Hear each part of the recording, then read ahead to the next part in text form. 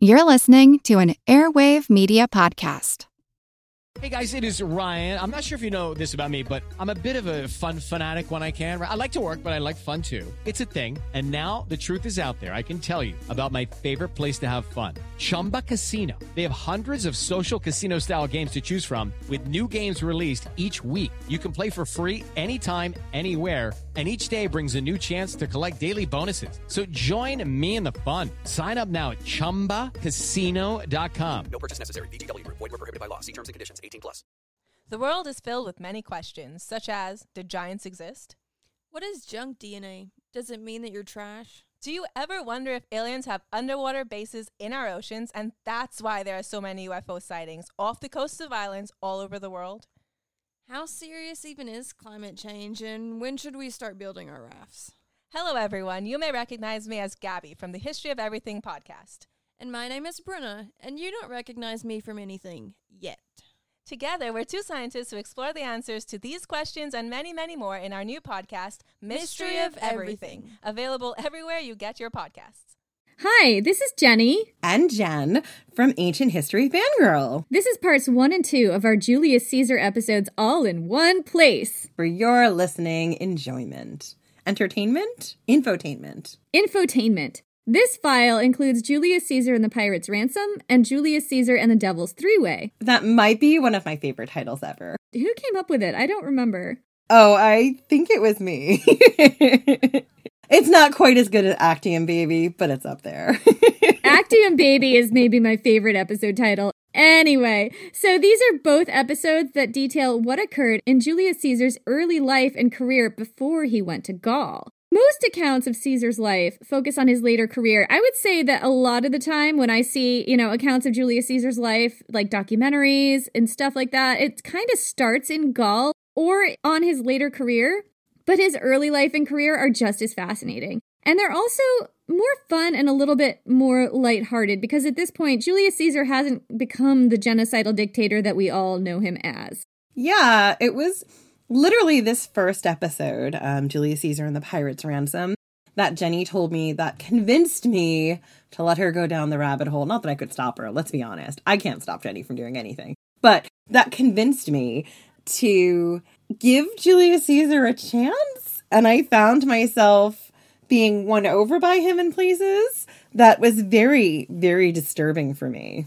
What I loved about the sprawling 13-episode arc that we wound up doing on Caesar was that we absolutely did not skimp on anything in his life. We were very clear-eyed about the atrocities he committed, but we also told you in detail about his early life, and I think that's what got me hooked, and I know it's what got Jen hooked, and it's why you keep going in this season, and why it's so heartbreaking in the end. And in this arc, this 2-episode, all-in-one-place giant file that we're giving you, you're going to learn about that time he was kidnapped by pirates, demanded they raise his ransom because he was so important. He was nobody yet. He was in his early 20s. And then he sat around on the beach reading them his bad poetry and berating them when they critiqued it. I just loved that. Yeah, Julius Caesar would not have survived in a poetry workshop. He would have been yelling at everybody and threatening to crucify them for critiquing his poetry. I'm an artist! Actually, that verse is a little bit derivative of Robert Frost. Do you know how hard it is to rhyme wang? You'll learn about how Julius Caesar, in his 20s, made his early career all about prosecuting powerful governors for corruption in the provinces they governed, a move that was politically dangerous because it made him a lot of very powerful enemies, even as it laid the groundwork for his political career as a populist. You'll also learn about how, at the age of 18 or so, Julius Caesar stood up to the powerful and terrifying dictator Sulla, who had been hanging the heads of his enemies in the rostra and rearranging aristocratic marriages to suit himself, and refused to divorce his own 16-year-old wife. He then had to go into hiding, almost died of malaria, and got bailed out by his mom, who convinced Sulla to go easy on him. And you get to like Caesar in these episodes, and then, once Caesar goes to Gaul, that's when the rug gets ripped out from under you.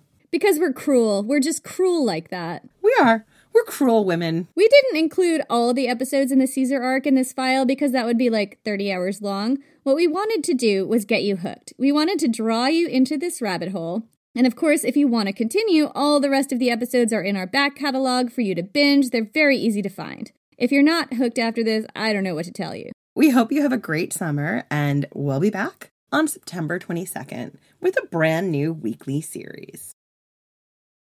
Marius was starting to gum the furniture.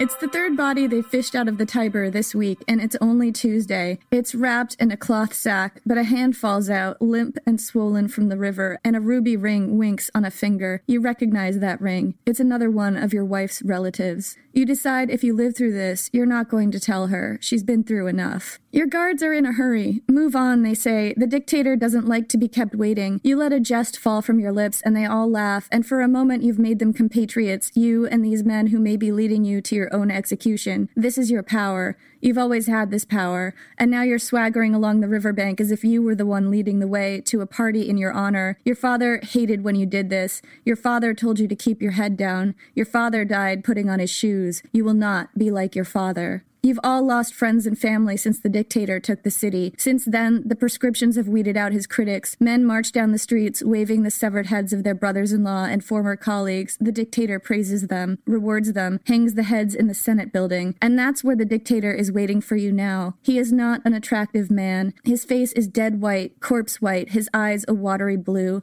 Red pockmarks cover his face. His hair is a singular red, like the hair of a body that's been soaking in a bog. A circle of severed heads stare blank and gape-mouthed down from their pikes. He doesn't want your life. Not yet. What he wants is for you to divorce your wife. This is not an unusual request. Since the dictator took the city, previous marriages are valid only if he chooses. Your wife's family was ranked high in the previous government, and he wants her married off to one of his supporters. She's wasted on a nobody like you. The dictator doesn't have to spell it out for you. Don't get cocky, he doesn't say. You're 18 years old, without money or rank or power, and you are the nephew of his defeated enemy. You're lucky your head isn't already dangling in the Senate building. You think of Cornelia, who's young and not vicious enough to fend for herself in this city. You look up at the circle of heads, dripping gore on the marble. Then you look at the dictator, who is waiting for your answer with his eyebrows raised, his head tilted to one side like an inquisitive bird. You look at the dictator and you tell him no.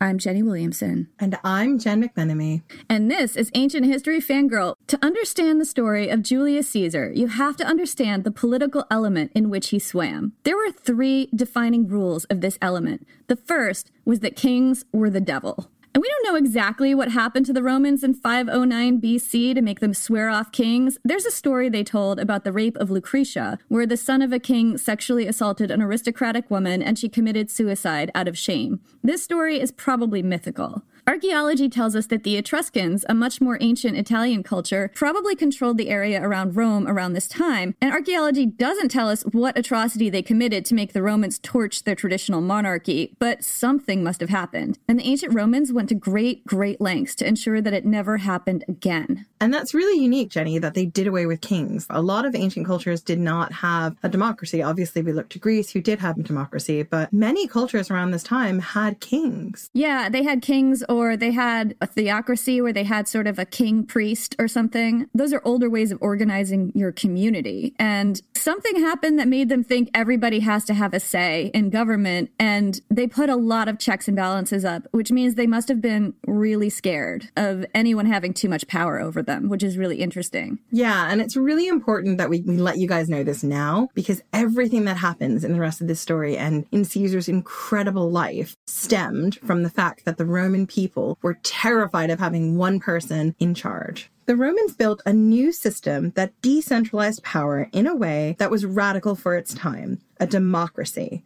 And here's how it worked. In place of a king, 2 men shared the position of consul, the highest political office. These 2 people were elected by the citizens of Rome to lead the Senate and military. And by citizens of Rome, we don't mean one person, one vote. No, we do not. Slaves couldn't vote and women couldn't vote. Freedmen couldn't vote. You had to be a citizen. Right. A freedman is a person who had been a slave but who had been freed. There were a lot of checks placed on the power of consuls. First, the double office meant that neither consul had absolute power. They had to work together. What a crazy idea. Teamwork. I know. Second, there was a strong Senate to contend with. Third, consuls only served for a year, although you could be elected again after a 10-year break. Just looking at how the wheels of government grind in both of our countries, a year is nothing. Imagine trying to get something done in a year when you have to work with somebody else and you also have to convince the Senate of everything. I mean, it just seems so ineffectual. They were so afraid of one person having too much power in this culture, in this society, that they really put a lot of checks and balances on their consuls. Yeah, you're totally right, Jenny. All these measures meant that no one person could hold too much power in Rome for too long. The second rule of Caesar's element was that armies were loyal to individual generals, not the Roman state. It would be like if the standing army in your country was loyal to your country's highest-ranking general, not your president or prime minister or top political leader, and lesser generals also had their own armies. And sometimes, if the infighting got out of hand, the generals would turn their armies against their country and each other. And yeah, we are also aware that stuff like this has happened in modern times. I mean, yeah, that's how you have a military coup.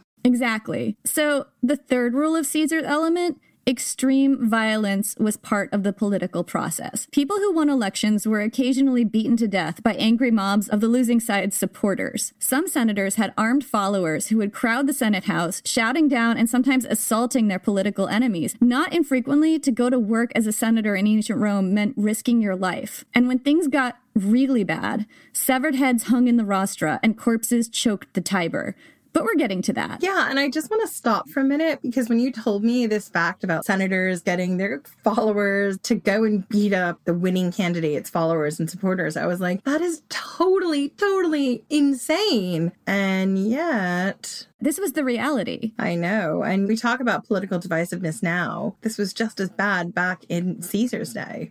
It was a Shark Tank. The safeguards that the Roman Republic put in place against the devil weren't perfect. There were violations, but they more or less held for about 400 years until a guy named Marius broke the system. And the story of Julius Caesar starts here, because there could not have been a Caesar without a Marius.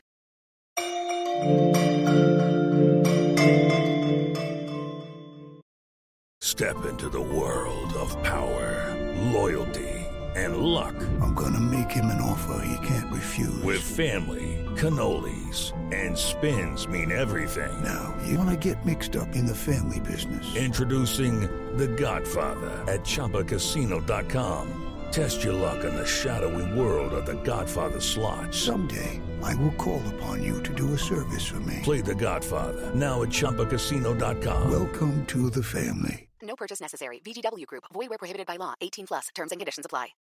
I'm Helena Bonham Carter, and for BBC Radio 4, this is History's Secret Heroes, a new series of rarely heard tales from World War II. They had no idea that she was Britain's top female codebreaker. We'll hear of daring risk-takers. What she was offering to do was to ski in over the high Carpathian mountains. Of course it was dangerous, but danger was his friend. Subscribe to History's Secret Heroes wherever you get your podcasts. Hello everyone, Takuya here. And I'm Gabby. And we are the hosts of History of Everything, a podcast which you can probably guess by the name is, well, I mean, it's about everything. Do you want to know why people thought potatoes were evil and would give you syphilis? Are you curious about all the stories of the terrible and stupid ways that people have kicked the bucket over the years? Do you want to hear tales about all of the different badasses of history and the lives that they had brought to life? Well, if so, then look no further. History of Everything is just the right podcast for you. It's available on Spotify, Pandora, and anywhere else that you get your podcast from. Join us for some fun and just see how weird and wacky history can be.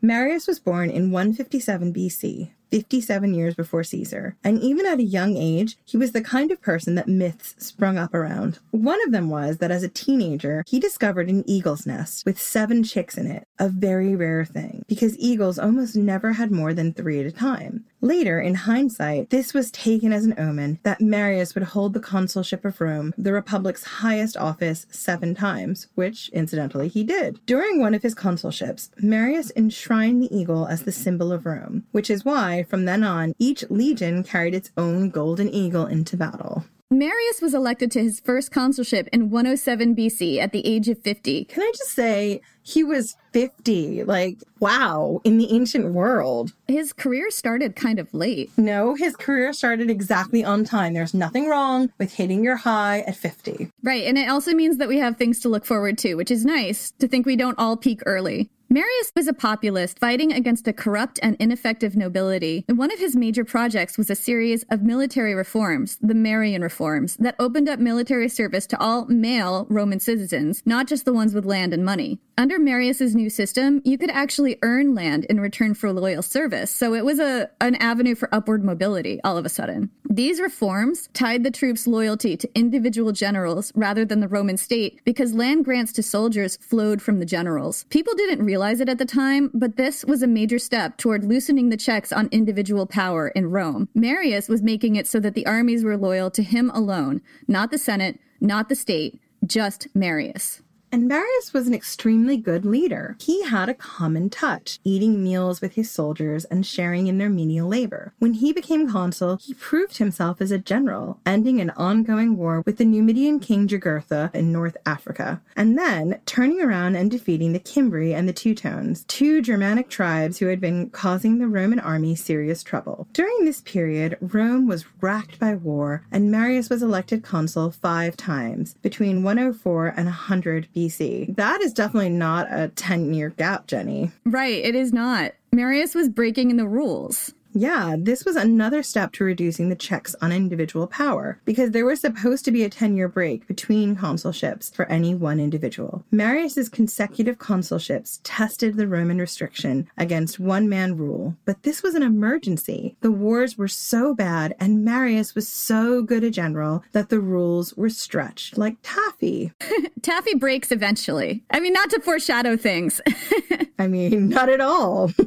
Marius had an underling named Sulla, the son of a noble patrician family that had fallen on hard times. Sulla had served under Marius in Numidia, around modern-day Algeria, fighting against King Jugurtha. He was the one who actually captured Jugurtha, but his commander Marius claimed credit, as you do when you're the commander, and that really pissed Sulla off. But eventually, Sulla got out from under Marius's shadow. He earned his own glory as a general, helping Rome win the social war against neighboring Italian tribes. Sulla was also elected consul, and the Senate appointed him to lead the war against King Mithridates in Pontus, who definitely deserves his own episode. This was a great opportunity for Sulla to win even more renown and glory, and he enthusiastically began raising an army. The ancient Roman military was very DIY. The generals had to raise their own armies. But before he could set off, Marius engineered for the Senate to assign him the command against Mithridates instead, because at this point, Marius was 69 years old, and his reputation as a general had flagged somewhat, and he needed some more military victories to restore it. Yeah, because God forbid a 69-year-old should be able to bask in the glory of his service. Oh no, Marius had to be a whole daddy shark. Well, Sulla was the baby shark snapping at his heels. He couldn't let that happen. He couldn't let that happen because Sulla wanted to be like, I'm no longer the baby shark in this song. And if you don't know the song we're talking about, we will put it in the show notes because... Should we sing it? Are we going to sing the baby shark song?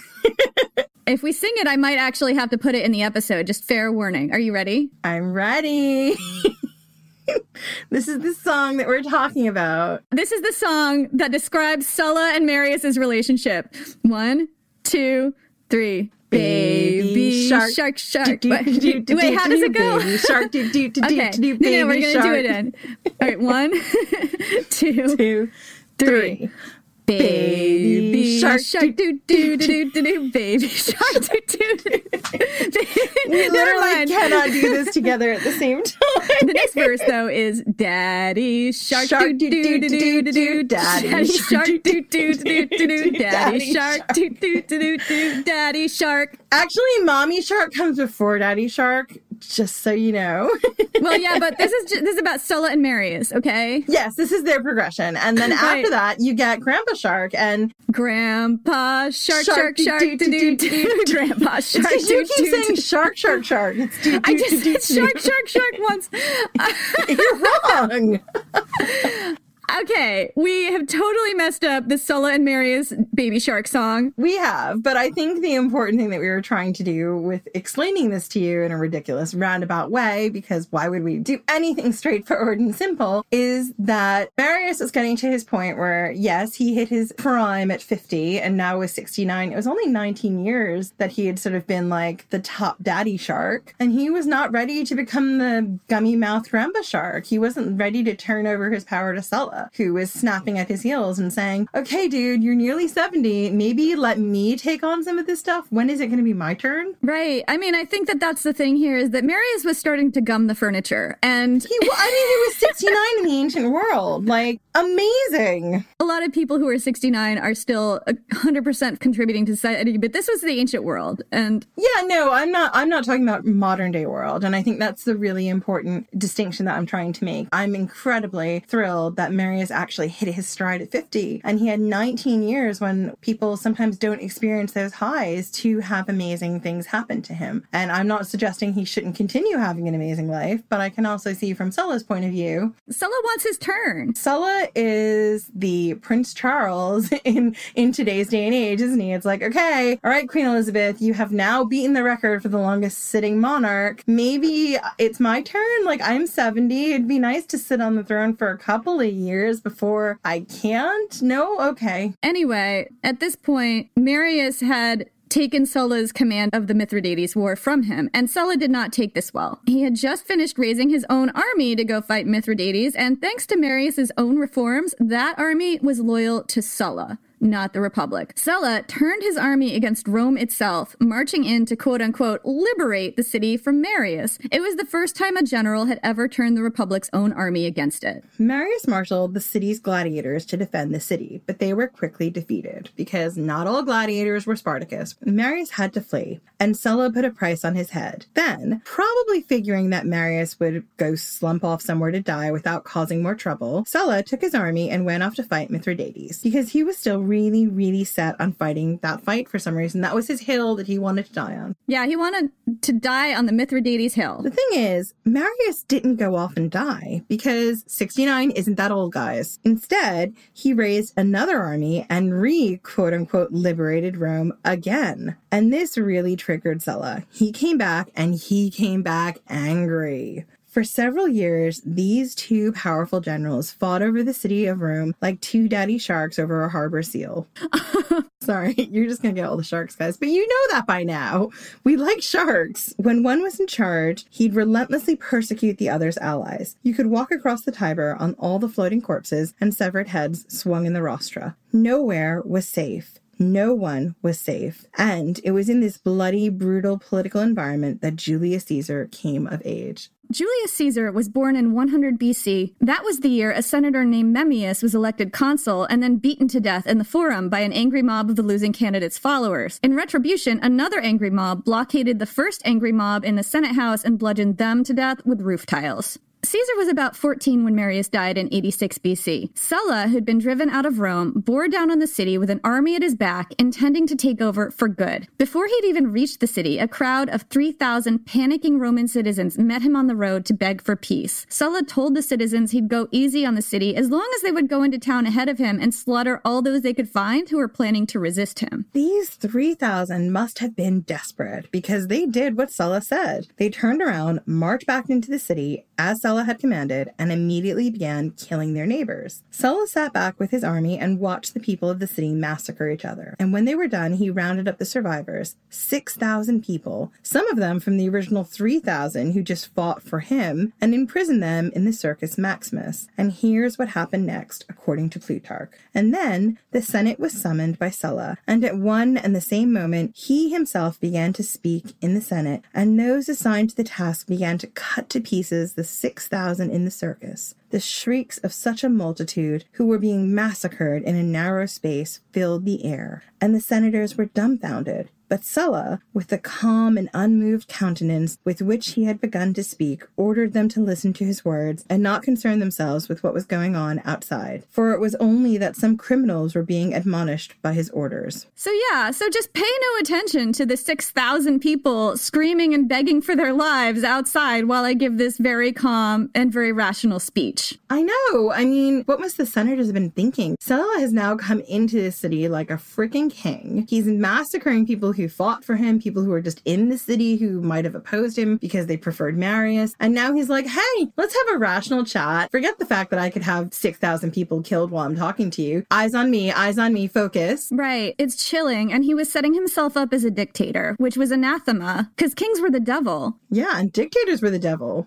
Dictators were the devil, and this was exactly what these people were afraid of. He was their worst nightmare. Sulla was their worst nightmare. And here's the thing, it got worse. Sulla then published the names of hundreds of people who at any point had sided with Marius. It was open season on those names. Any who killed someone on Sulla's list would be rewarded handsomely. Anyone who harbored a person on that list, including their own parents, wives, siblings, and other close family members, would find themselves next in line for slaughter. These killings didn't just extend to Rome, by the way. They became law everywhere in Italy. And here's how it worked. If you killed someone on Sulla's list, decapitated the corpse, and brought Sulla the severed head, he'd hang it up in the rostra like you would your child's drawing from kindergarten on your fridge. And you got to keep the dead person's stuff. The dead person didn't have to be on the list, by the way. You could bring Sulla any head you wanted. You could even add the name of your kill to the list after the murder. Sulla was not watching this list closely, and everybody knew it. A lot of people enriched themselves this way by killing their wealthier neighbors and taking their stuff. Here's how Plutarch describes it. Quote, those who fell victim to the political resentment and private hatred were as nothing compared with those who were butchered for the sake of their property. Nay, even the executioners were prompted to say that his great house killed this man, his garden that man, his warm baths another. Quintus Aurelius, a quiet and inoffensive man who thought his only share in the general calamity was to condole with others in their misfortunes, came into the forum and read the list of the proscribed, and finding his own name there, said, woe is me, my Alban estate is prosecuting me. And he had not gone far before he was dispatched by someone who had hunted him down. Yeah, so basically people were framing it like that. Like, this guy's house killed him, and this guy's nice baths killed him. It's like the gardens in Messalina's time, right? Yeah, it totally is. Or like the purges in Tiberius and Caligula's times. People were using this period of uncertainty and Sulla's need to get rid of all of his enemies as a chance to enrich their personal wealth. And if you had a neighbor who had something you wanted, well, Sulla had a list. Just put their name on it. And I think it works in Sulla's favor because he was encouraging this chaos. And while everyone was turned against each other, they couldn't unite against him. Absolutely. And while they were turned against each other, and while the people who used this to enhance their fortunes, they were going to be infinitely grateful to Sulla, who had made it all possible. Yeah, if Sulla did decide to crack down and stop it, they'd be grateful to him for restoring order. So there's that too. Exactly. He was kind of an evil Machiavellian genius. He was the devil, and he was exactly what the Romans were afraid of when they enacted their democracy. They were trying to prevent Sulla. They were, and as we said, it continues to get worse. Sulla also redistributed women. He rearranged aristocratic marriages to his own political ends, and forced many highborn women to divorce their existing husbands and marry his followers, because women were property, and... Yep, smells about right. Yeah, toxic masculinity, our old friend. Crack a window, would you, Jen? At this point in history, it was dangerous to be a former ally or relative of Marius. And if you were one or both of these and you said no to Sulla, that was suicide. Which is why when Sulla ordered the 18-year-old nephew of Marius to divorce his wife, he had every expectation that the boy would keep his mouth shut and obey. That kid was lucky his head wasn't already hanging in the rostra. But he didn't obey. He said no. That kid was Julius Caesar. No, Jenny. That kid was Julius fucking Caesar. Right. That was Julius fucking Caesar, you guys. This is your warning. There is a possibility that we will say Julius fucking Caesar a few times. We're going to say it a lot. This is your warning. Julius Caesar wasn't anyone particularly important. His family was an ancient one. Supposedly, they went back to the founding of Rome. But their fortunes had dwindled over the centuries, and now they were on the fringes of power. He became the head of his household at the age of 16. His father had died putting on his shoes, which is just such a random fact, Jenny. Random facts, though. They're awesome. They are. Caesar's wife was Cornelia, the daughter of Cinna, a prominent ally of Marius. The couple had married young, around 16 and 14 respectively, so Caesar was very closely aligned with the Marius side of the conflict, and that alone was enough to get you killed in Sulla's Rome. Refusing to divorce Cornelia was a very, very ballsy move on Caesar's part. So Caesar, the nobody baby shark, stood up to Sulla, the terrifying dictator shark. Dictator shark, do do do do do. Dictator shark, do do do do do do. Shark, dictator shark. This is a terrible song. Well, it's not a terrible song for children. Maybe not appropriate for ancient history, but what do I know? Sulla issued an order for Caesar's arrest, and Caesar went into hiding. Problem was, Sulla controlled the entire Italian peninsula at this point, and there was really nowhere to hide. Caesar just barely stayed ahead of his patrols, moving every night to a new safe house. Then he contracted malaria. When Sulla's henchmen caught up with him, Caesar bribed them to let him go. Caesar might have died on the run, or eventually been captured, except he had a very effective ally in Rome. His mom. Caesar's mom, Aurelia, was a political force to be reckoned with. She wasn't a Vestal virgin herself, but she was very active in women's religious orders, and she marshaled the support of the Vestals to pressure Sulla to forgive and forget. It all begins here, doesn't it, Jenny? This is the beginning of the Julian-Claudian women really taking such a strong role in shaping and forming the dynasty and the futures of the men who would come after them. Yeah. We just did that whole arc on Agrippina and and more Agrippina. More Agrippinas and Antonias and Julias, and they are all descendants of this family. And it's just amazing to go back this far in history and realize they were always playing this game and effectively maneuvering in the back channel to shape Roman politics. Yeah. Sulla, the merciless dictator who'd slaughtered 6,000 people just outside the Senate House and redecorated the Forum with the heads of his enemies, did what the Vestals told him. The Vestals were highly respected, and while not directly political, their influence counted for a lot. Sulla had his misgivings about it, though. Suetonius tells us, and this may be legendary hindsight because it's not contemporary, is it? That Sulla said, quote, "In this Caesar there are many Mariuses." Many Mariuses. Sisses. That's exactly how he said it. That's exactly how he said it, you know, several hundred years after the events. It's fine. Right. It's all contemporary. It's amazing. Because Suetonius goes through all the Caesars, which means I'm pretty sure he goes through Claudius, so there's no way this is contemporary. He picks the worst ones. It's the 12 Caesars, and he picks, like, the worst Caesars. Anyway, moving on.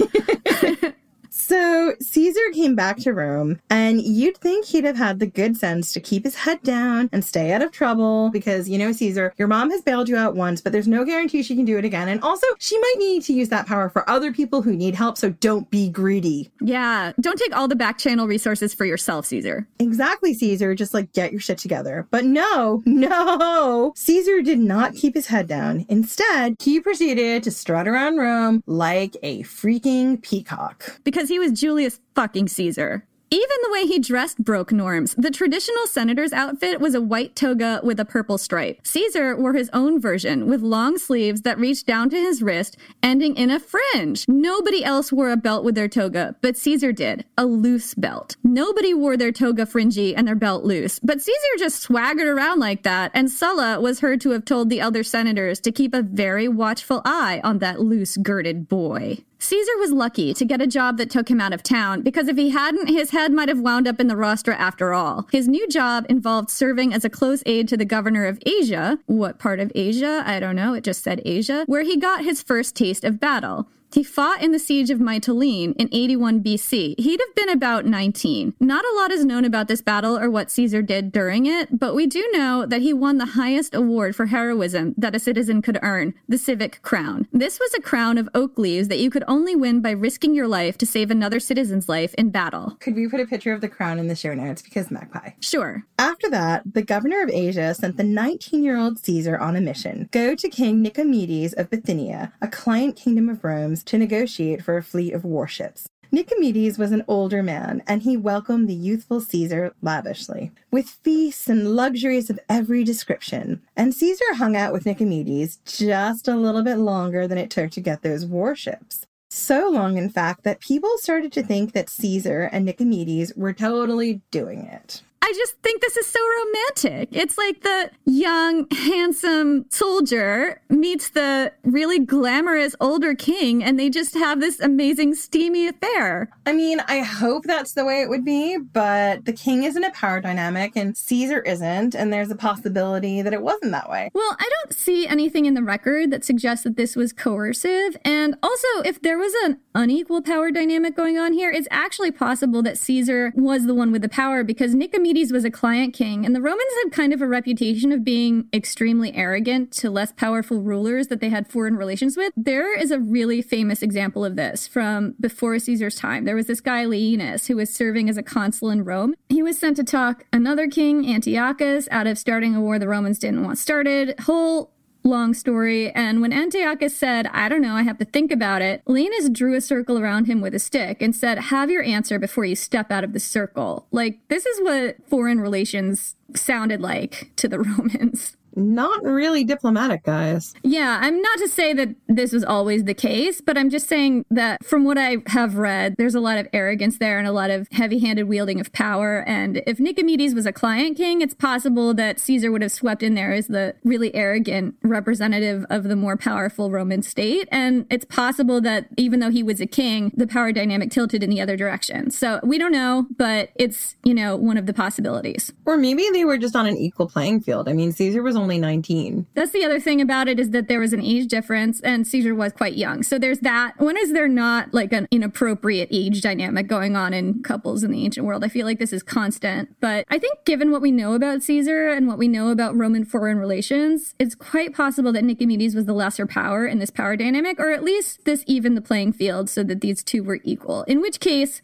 swoon. Possible that they found something they loved about each other. I'm totally picturing Nicomedes as like Jeff Goldblum. I mean, who's your hot older guy that you would picture him as, Jen? I don't know the answer to this question.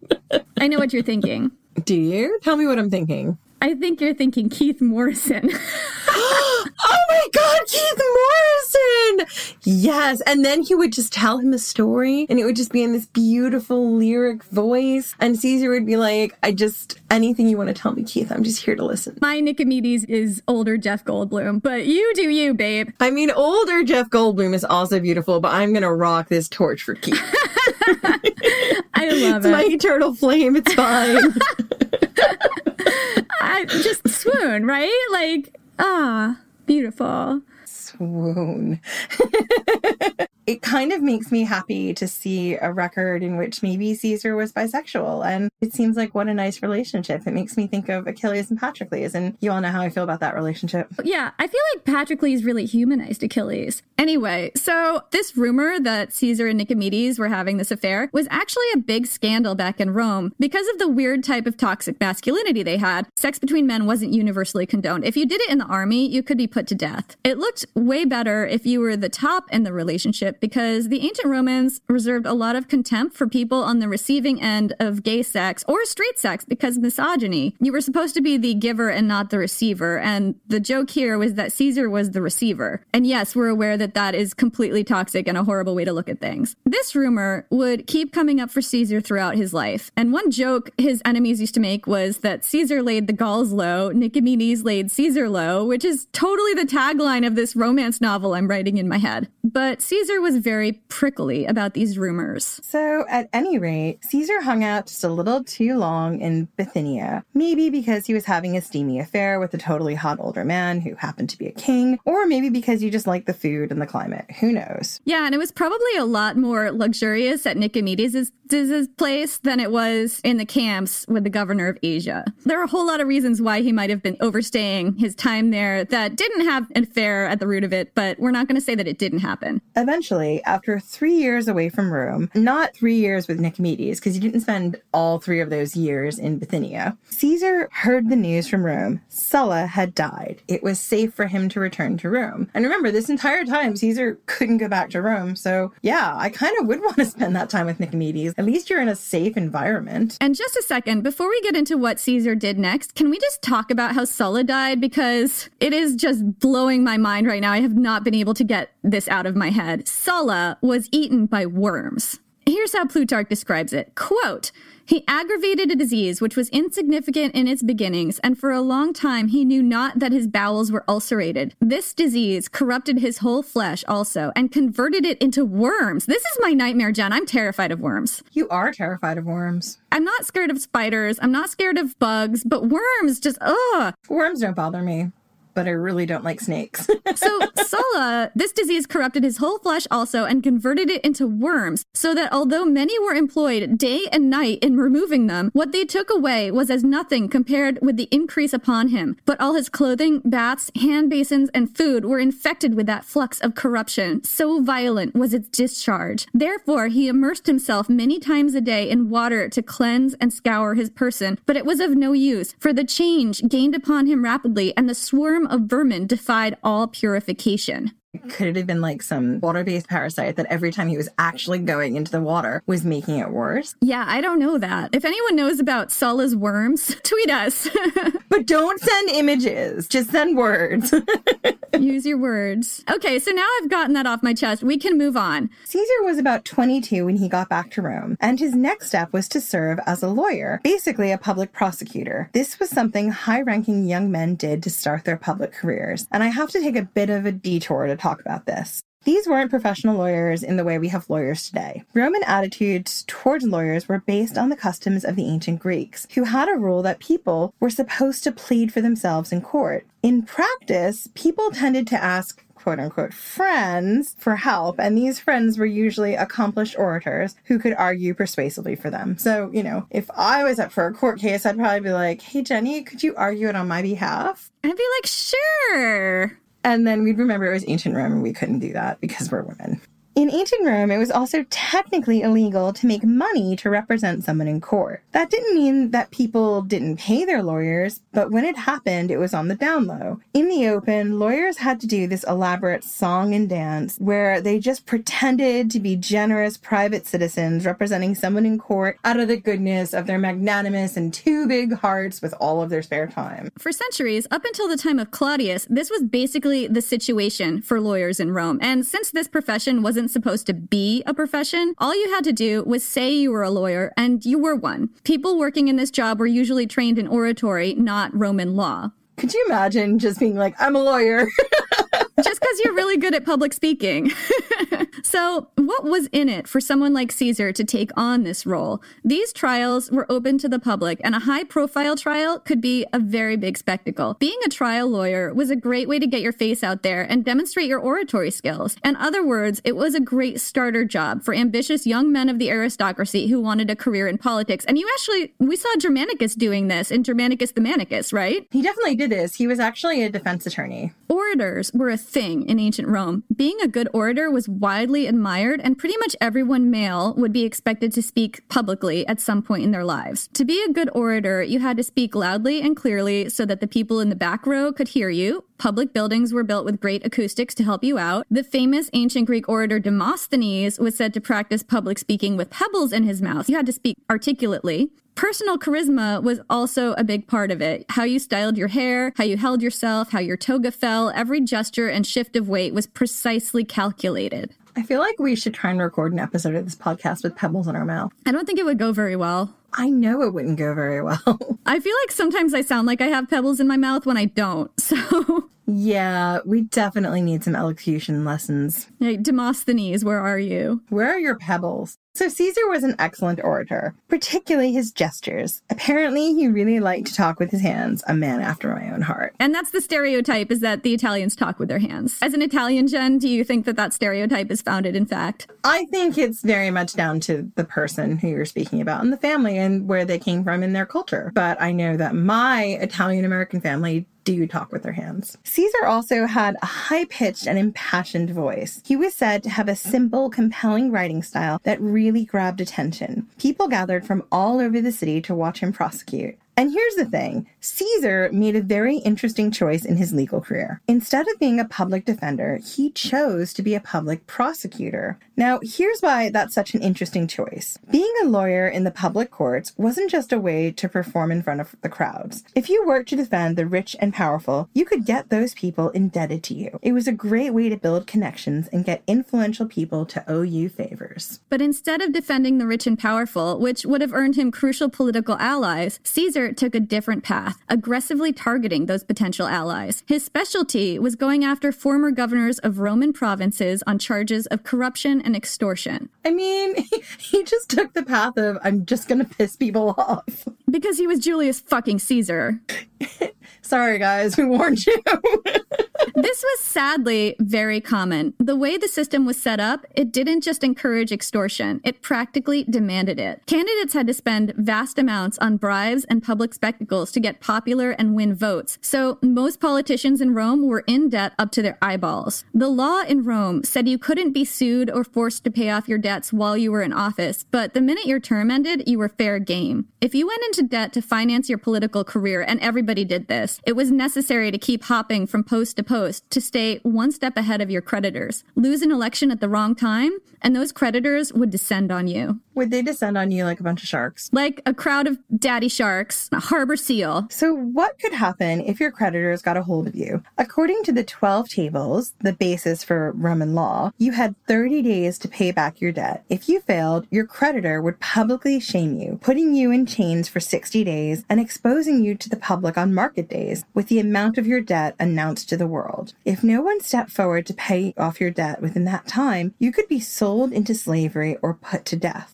A lot of people became slaves because of unpaid debts. There was also a nasty Merchant of Venice style rule where if you owed multiple loans to multiple people, they could all take gouges of flesh from your body proportionate to the amount you owed. There isn't a record of this actually happening to anyone, but in theory it could have. Unpaid debt could ruin whole families as well because children were frequently held responsible for their parents' deaths. A governorship offered about 3 to 5 years of reprieve from creditors, but it didn't offer a salary. Governors faced massive pressure to take bribes, steal from public funds, and extort the citizens, not just to enrich themselves, but to stave off creditors back home. Add to that few local checks on their power and the difficulty local people faced in traveling all the way to Rome to press charges, and what you get is a system set up to encourage corruption. Caesar went after ex-governors the minute they set foot back in Rome. And while it might look like he was shooting himself in the foot by doing this, what he was actually doing was laying the foundation for a political career as a populist, following in the footsteps of his uncle Marius. By targeting the most notoriously corrupt former governors he could find, he was encouraging the common people to see him as their champion. And he was good at it. Over a period of several years, Caesar did well enough to make a lot of highly placed enemies. Once again, skipping town started to look like a good idea.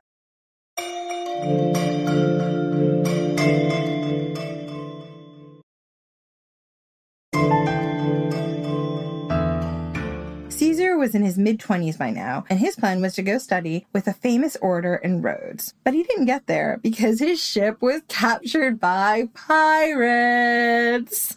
This is the story that made me want to do an episode about Julius Caesar. I know. This is the story that made me, actually interested in the life of Julius Caesar. Before I was like, I feel a little stabby already. But now I am on board.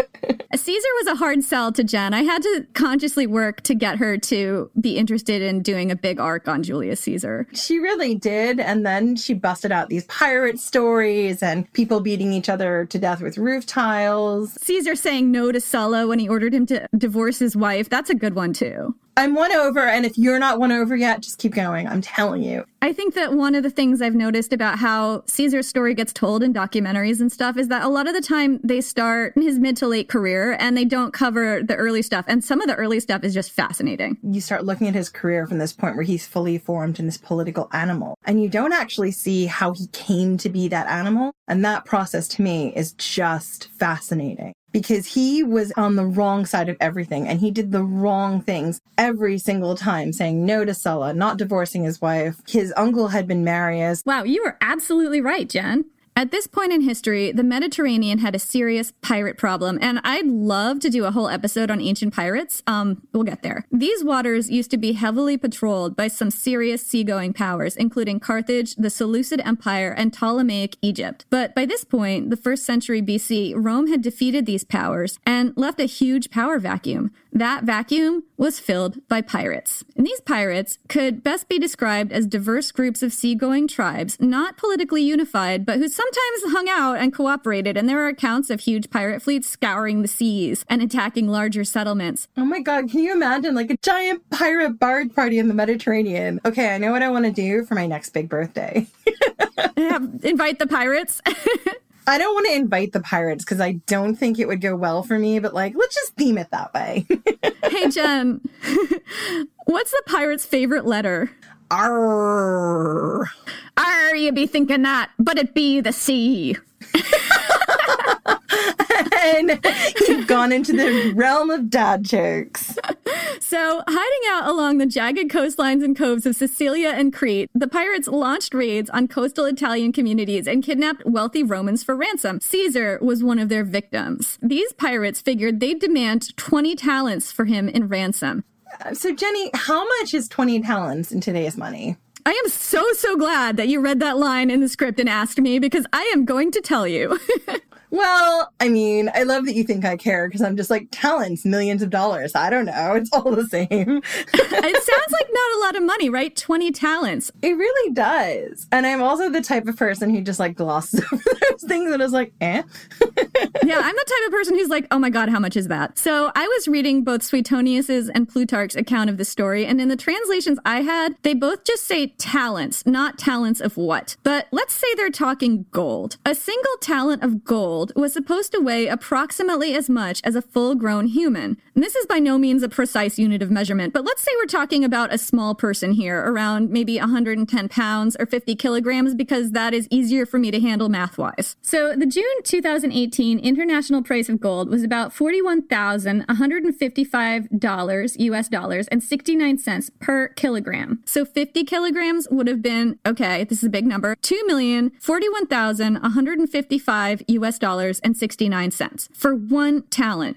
20 talents would have been approximately $41,155,690 US dollars. 20 talents of silver would have been a lot less in today's money, around $500,000 US. It was either about $41 million or $500,000, depending on whether we're talking gold or silver talents here, just to sum up. I mean, that's a big difference. Yeah, which is why I'm a little bit surprised that I'm not seeing a lot of differentiation between gold and silver in the sources I'm looking at. I was reading some contemporary sources that say that it was talents of silver, but I wasn't sure where they were getting that because the ancient sources that I was reading weren't specifying. But it could be that it was just the translation I was reading. I don't know.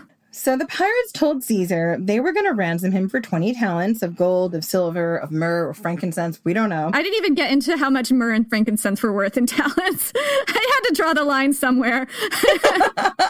I mean, I don't think that was actually a unit of whatever. I just threw things in there as I do. Either way, Caesar was not impressed. In fact, he laughed in their faces. And here's how Plutarch tells it. Quote, when the pirates demanded 20 talents for his ransom, Caesar laughed at them for not knowing who their captive was, and of his own accord agreed to give them 50. That would be around $102 million if he was asking for gold talents, or $1.2 million in silver. So either way, a lot of money, one very much more than the other. After he had sent followers to various cities to procure the money and was left with one friend and 2 attendants among the pirates, most murderous of men, he held them in such disdain that whenever he lay down to sleep, he would send and order them to stop talking. I just love that detail. They're hanging out around their campfire or whatever, and he sends his retinue to go and tell them to shut up so he can sleep. I know. He's like, look, no, you can't have a nice time chatting and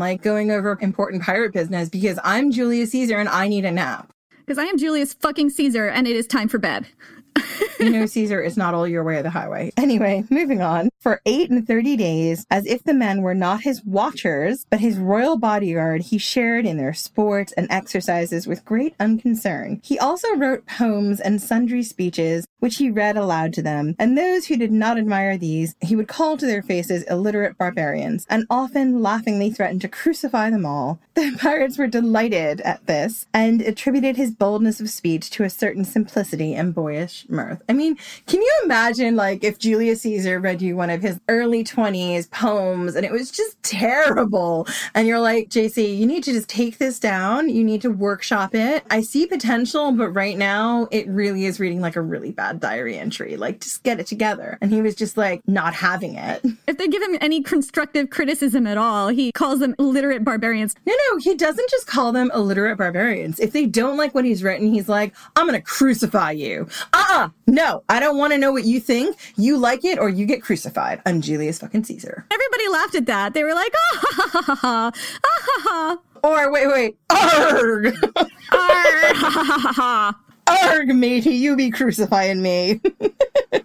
But here's the thing. Caesar sent off his traveling companions because, of course, he had a retinue to raise the money, mostly from creditors. Then, once he'd paid the pirates off and won his freedom, Caesar raised a fleet, turned around, and captured the pirates and crucified each and every one of them. He also captured their plunder and repaid his ransom. And as a favor to the pirates, he had their throats slit before he crucified them. What a guy. So, after this, Caesar pieced out to Rhodes for a while to study rhetoric. I mean, to be fair, slitting their throats was probably a good thing because it could take you several days to die if you were crucified, just hanging out there in the Mediterranean sun, being pecked to death by animals and dying of dehydration and other things. It was not a good way to go. You might have considered it a mercy, but he also crucified them, so not so cool.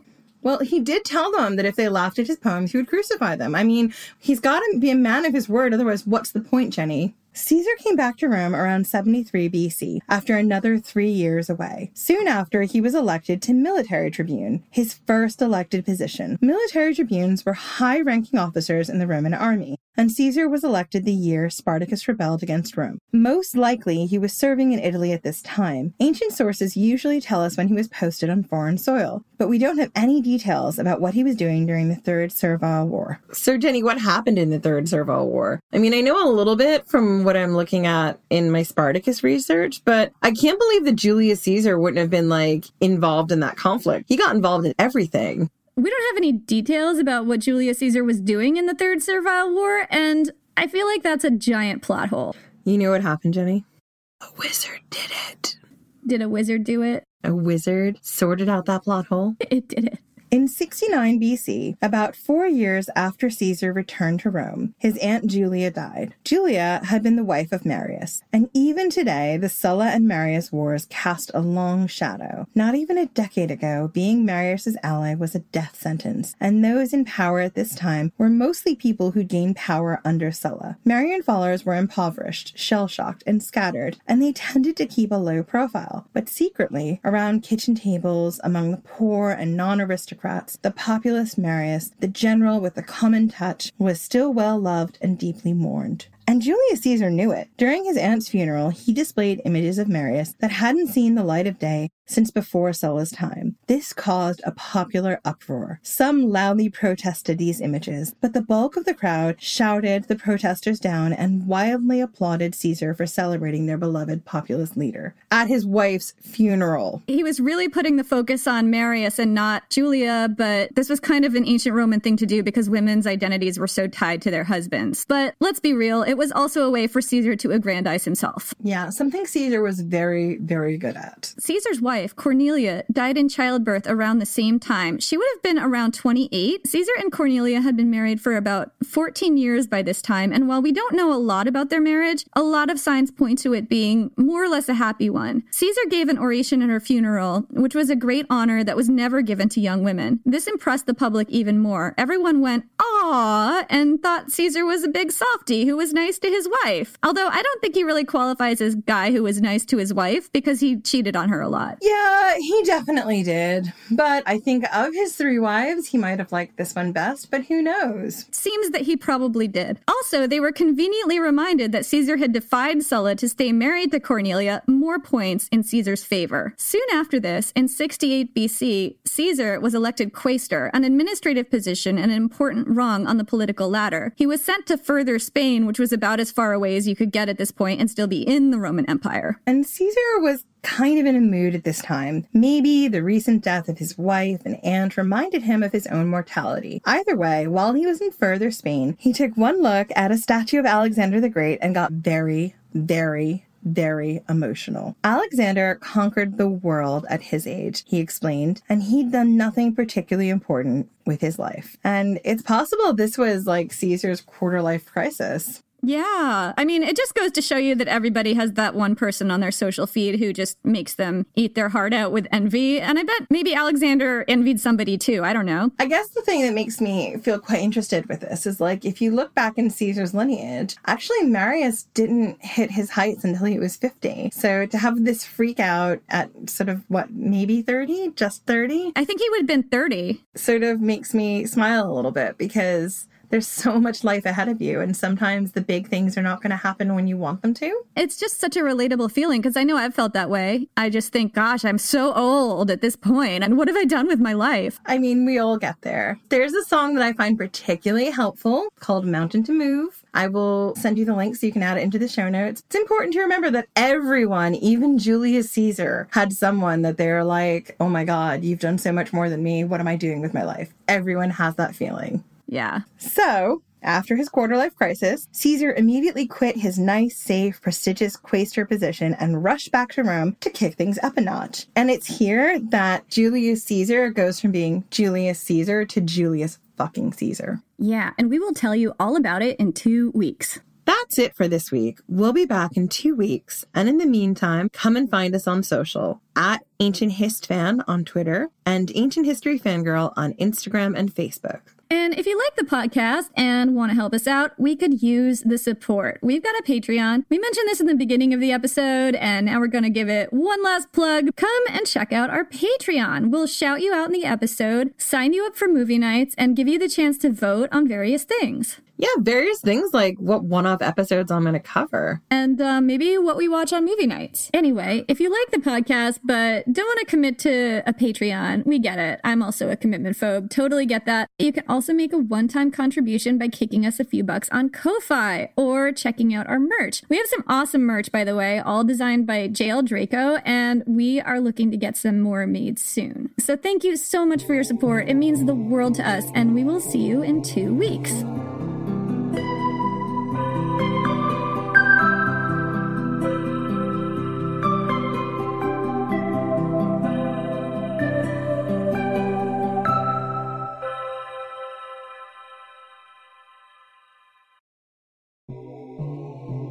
I can't imagine this peacock overthrowing Rome. Oh, just you wait. Hold my drink.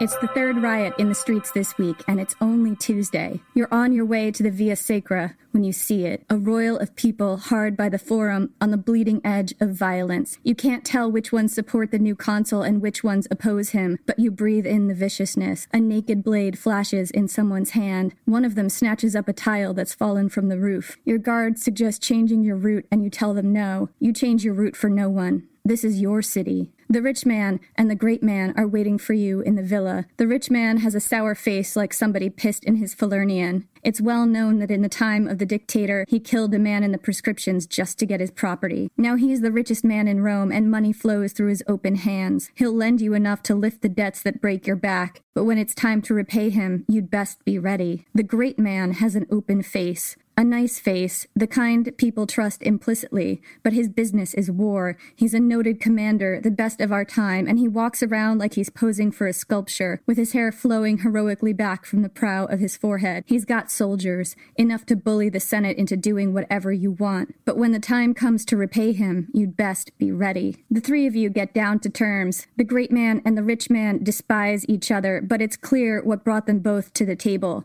They both believe they will own you. The rich man with his money and the great man with his might, they both think they'll have you in their pocket after this. What they don't know is that the people belong to you. You've been winning their love for years with lavish feasts and festivals, with golden bombs to the city's bleeding heart. The rich man might own half the city and the great man half the army, but you walked through a murderous mob this morning and emerged without a hair out of place. You promised them everything. With money in your palm and soldiers at your back, you will give them the world. And when the time comes to repay you, they'd best be ready.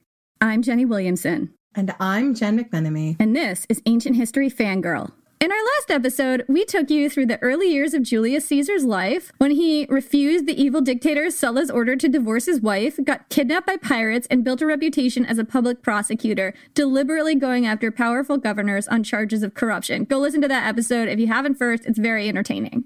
At the end of that episode, Caesar had a fateful run-in with a statue of Alexander the Great, where he realized he'd done nothing with his life by the age of 30. And I mean, I realize that all the time, Caesar, but let me tell you something. When you get over that hill of 30, life still exists. You still have things to do. You're still a valid individual. You are still a person contributing to society. I mean, get over your quarter-life crisis and let's see what the rest of your life has in store, okay? Like, just wait till you turn 35, buddy. That's all. Oh, God. 36.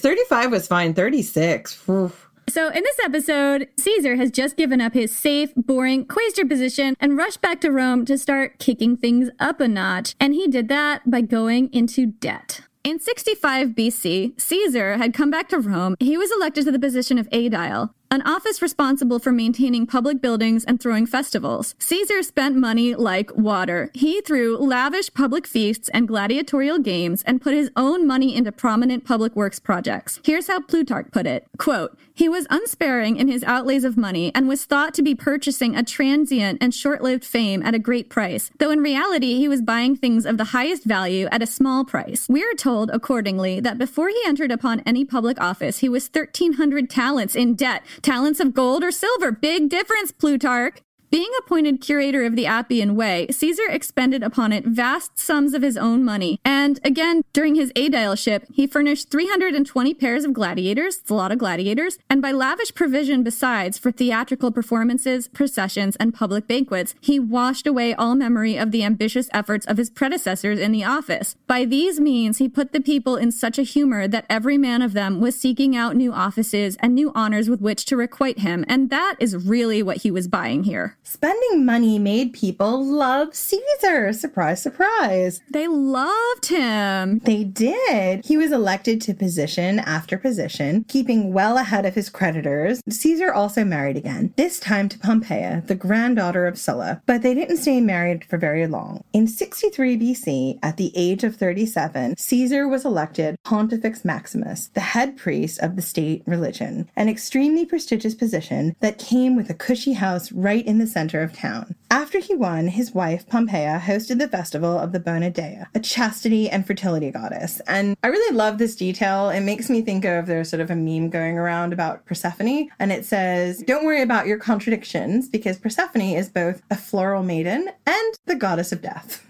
Yeah, the Bona Dea was a chastity and fertility goddess. It's a little confusing to me. It's a little confusing, but it's very Roman. Remember Saturn. He's both the god of the harvest and also someone who ate his own babies and was a refugee. Those things aren't really contradictory. They're just complex. Anyway, only women were allowed to attend this festival, but a young male aristocrat snuck in dressed as a woman, allegedly to seduce Pompeia. Even though there is no evidence that he and Pompeia were ever actually involved, Caesar divorced Pompeia, saying that the wife of Caesar had to be above all suspicion. That's a far cry from his refusal to divorce Cornelia, and it also was deeply hypocritical, because Caesar was not known for letting the fact that he was married stand in the way of sleeping with whoever the hell he wanted to sleep with. As an aristocratic Roman man, Caesar had a lot of options when it came to his affairs. There were a whole class of courtesans, independent and very expensive sex workers who often chose their own lovers from among the upper classes. Caesar was definitely charismatic and rich, or at least he spent like he was rich enough to attract one of these. There are also plenty of brothels in Rome, from down market to very classy, that catered to every kind of taste.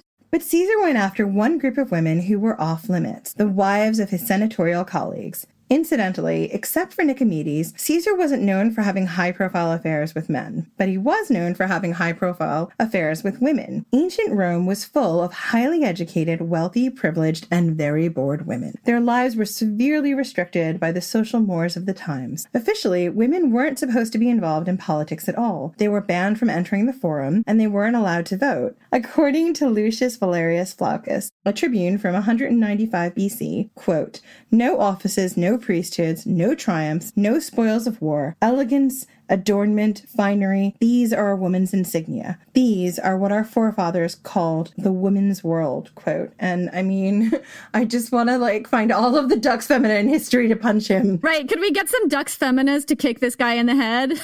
Agrippina, Fulvia. Agrippina the Elder. Get all the Dux Femina to throw rotten vegetables at this guy until he shuts up. Senators' wives were frequently left alone for months or years while their husbands were at war. They were vital, young, smart, energetic, and just as ruthlessly ambitious as their husbands. Some of them became experts at getting around the social rules that bound them. They were often relentless in maneuvering behind the scenes to promote the careers of the men in their families, thus raising their own status. The Roman historian Sallust was about 14 years younger than Caesar, from the same aristocratic class, and the oldest known Roman historian whose works we still have. He gives us a very clear description of what these women were like. Quote, "Now among these women was Sempronia, who had often committed many crimes of masculine daring," because to be daring meant to be masculine. You couldn't be feminine and daring. Oh no, never. In birth and beauty, in her husband and also children, she was abundantly favored by fortune, well read in the literature of Greece and Rome, able to play the lyre and dance more skillfully than an honest woman need, whatever that means. Oh, it was all about the hips. The hips don't lie. I'm so glad you clarified that for us.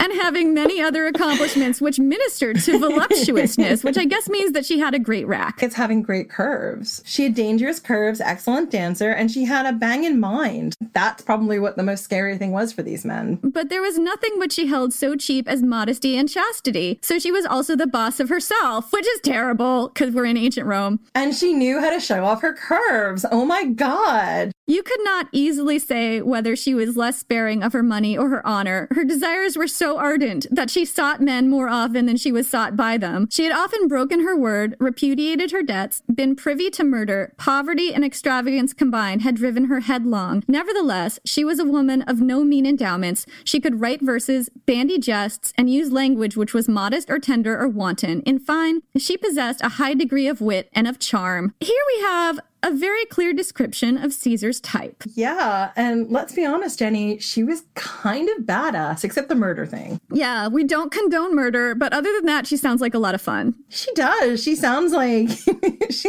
you or me.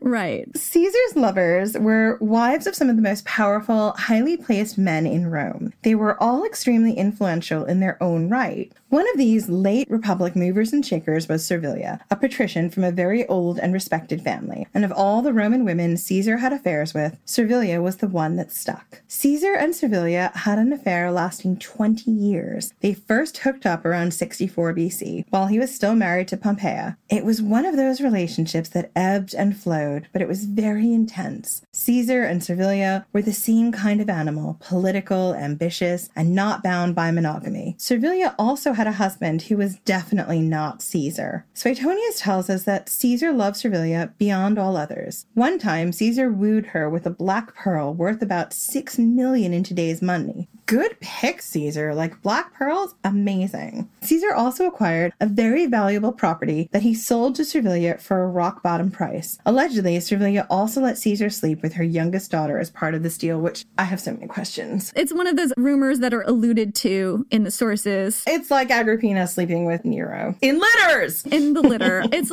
kind of a salacious rumor that there probably was no grounding in this, but it was making the rounds. Some more modern historians speculate as to why Caesar would take the risk of sleeping with all these married women, because being accused of adultery could ruin a man's political career, not to mention it was a great way to make a whole slew of undying political enemies. But Also, in a way, it makes total sense. I don't think it was the thrill of the illicit or the only place Caesar could get sex. The women were the back channel. We've been talking about this a lot. Caesar was using his sexuality to gain influence with powerful political fixers who worked behind the scenes because he had a magic D. We have to talk about the magic D. Do we have to talk about the magic D? Yes, we do. You see the magic D pop up when you get into Sejanus and Lepidus. We've talked about men who use their sexuality for power and influence in some of our other episodes, and it's sort of this toxic masculinity cliche that's associated with women a lot of the time, you know, sleeping your way to the top. But a lot of men in ancient Rome slept their way to the top. When you've got people who have information and power and influence who are not given a voice and are denied the ability to impact change in a public way, then you will always have a back channel. Right. And the back channel in ancient Rome isn't written about as much in the ancient sources. It's still a little bit shadowy, but you do get intriguing flashes of it. And you can see Caesar working the back channel here. Yeah, and I think it's really important to remember that Caesar at this point in time is making a name for himself, but he's still the nephew of Marius. He's got a lot of work to do to repair that reputation and to become the guy that we're going to see in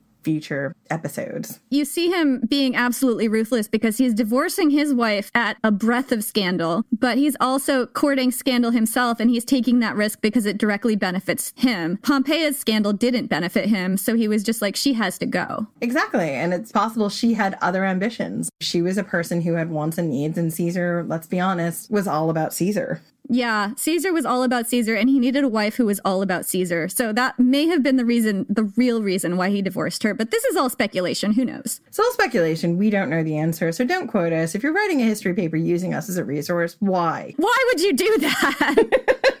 Why, Slenderman? Why? Don't use us as a resource for your thesis in history. It's like not a good idea. Clearly don't use us. We're here for your infotainment.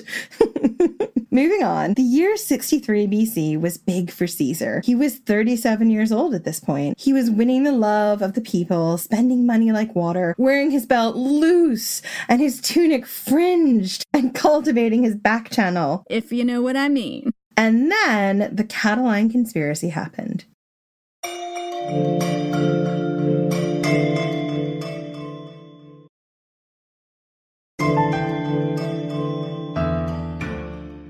Catiline was, in many ways, basically an off-brand Caesar. Like Jen's off-brand Cheetos. No, guys, I'm going to tell you this. Just like off-brand Caesars, off-brand Cheetos are not things that you want to have. Don't have the off-brand Caesar. Have the real Caesar or no Caesar at all. What does that mean? I don't know. But that's a hill we're dying on right now. Exactly.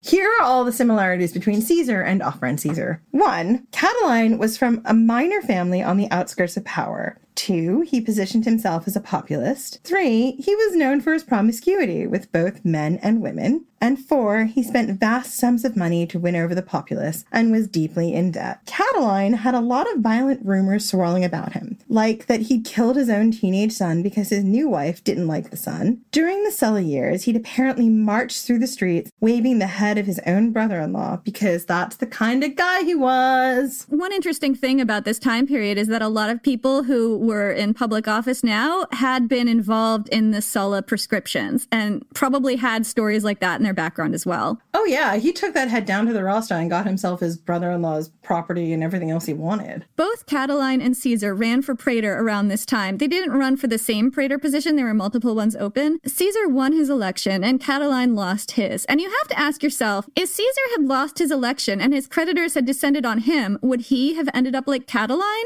Maybe. Maybe. In some ways, winning elections in Rome was like playing musical chairs. If the music stopped and you were out, your creditors would descend on you like a flock of hungry sharks, ready to gouge out your eyeballs with their shark teeth. Terrifying. The music stopped for Catiline, and he did something drastic. He plotted to take over the world. There are a lot of moving pieces to the Catiline conspiracy, which I'm not going to get into because it's kind of beyond the purview of this episode. Suffice it to say that, like Caesar, Catiline was very aware of the power of the female back channel. Sallust reports that one part of Catiline's plan involved winning the support of the former expensive female courtesans who'd grown too old to practice their craft, but who still had bills to pay.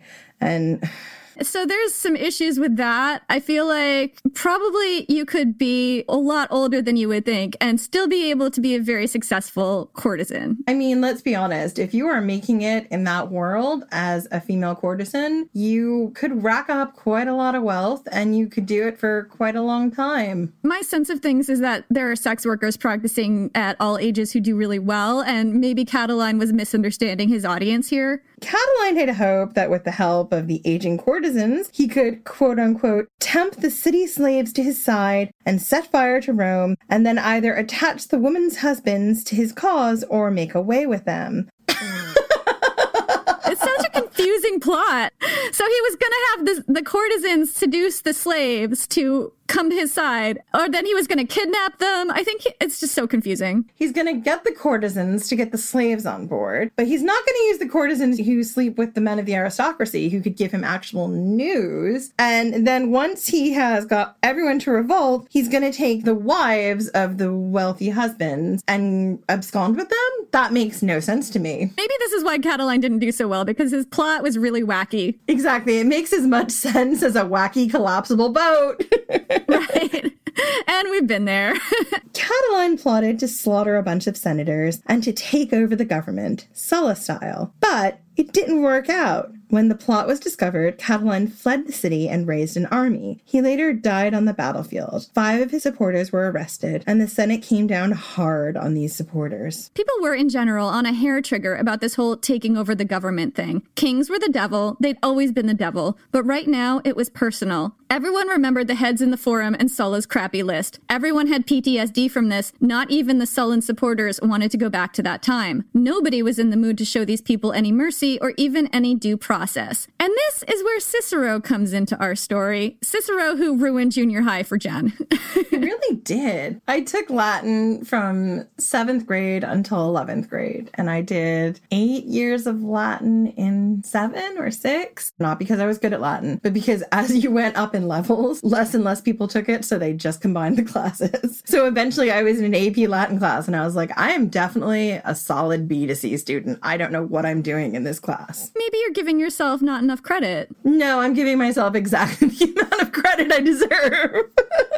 So anyway, Cicero, who ruined my junior high because I had to translate so many of his speeches, was an up-and-coming politician and about 6 years older than Caesar. And whereas oratory was just one tool in the Caesar toolbox, Cicero was a specialist. Oratory was his superpower. It's said that his skills as a Latin prose stylist had a profound effect not just on the Latin language itself, but on European languages up until the 1800s, as writers in English, French, German, and other languages held him up as a standard and tortured children in junior high school and high school for generations to come. Jen has PTSD from junior high, like so many of us, but most of us don't have Cicero-related PTSD. I mean, so here are some fun facts about Cicero. His name meant chickpea. Plutarch tells us that this was because of an ancestor of his had a cleft in his nose, making it look like a little chickpea. But it also may have been that Cicero's family wealth came from prosperous chickpea farming. I bet they made good hummus. You know what? You said in one of our past episodes about Cicero that he had an ancestral chickpea farm, but it sounded like you said an incestuous chickpea farm. Well, I don't know what the chickpeas got up to, but, you know, it's ancient Rome. Wouldn't surprise me. Really kinky chickpeas on this chickpea farm. Sorry, guys. Anyway, interestingly, having a name like chickpea wasn't that weird. Other renowned names had roots in agricultural crops. For instance, Piso meant pea, and Fabius means beans, and Lentulus meant lentil. There were a lot of people with names that harken back to an agricultural root of some kind. So Plutarch tells us that when Cicero entered politics, friends suggested he change his name, but he doubled down, declaring he'd elevate the name Cicero far above the names of other politicians like Scaurus, a famous politician from the previous generation whose name meant, I love this so much, swollen ankled. So that was the quality that made him stand out, was his ankles. But wait, this one's even better. And Catullus, a commander in the First Punic War, whose name meant puppy! Can you imagine your city being sacked by puppy? Oh, we're being attacked by the puppy cuddles. I mean, I wish it was actual puppies because that would be the cutest ever sacking, but it was not like that. Listen to our first 2 episodes. It was not like that. Right. Sackings were not cute, but maybe there were some sackings in the Punic War we didn't cover that involved a lot of puppies, and it would have been adorable. Puppy cuddles!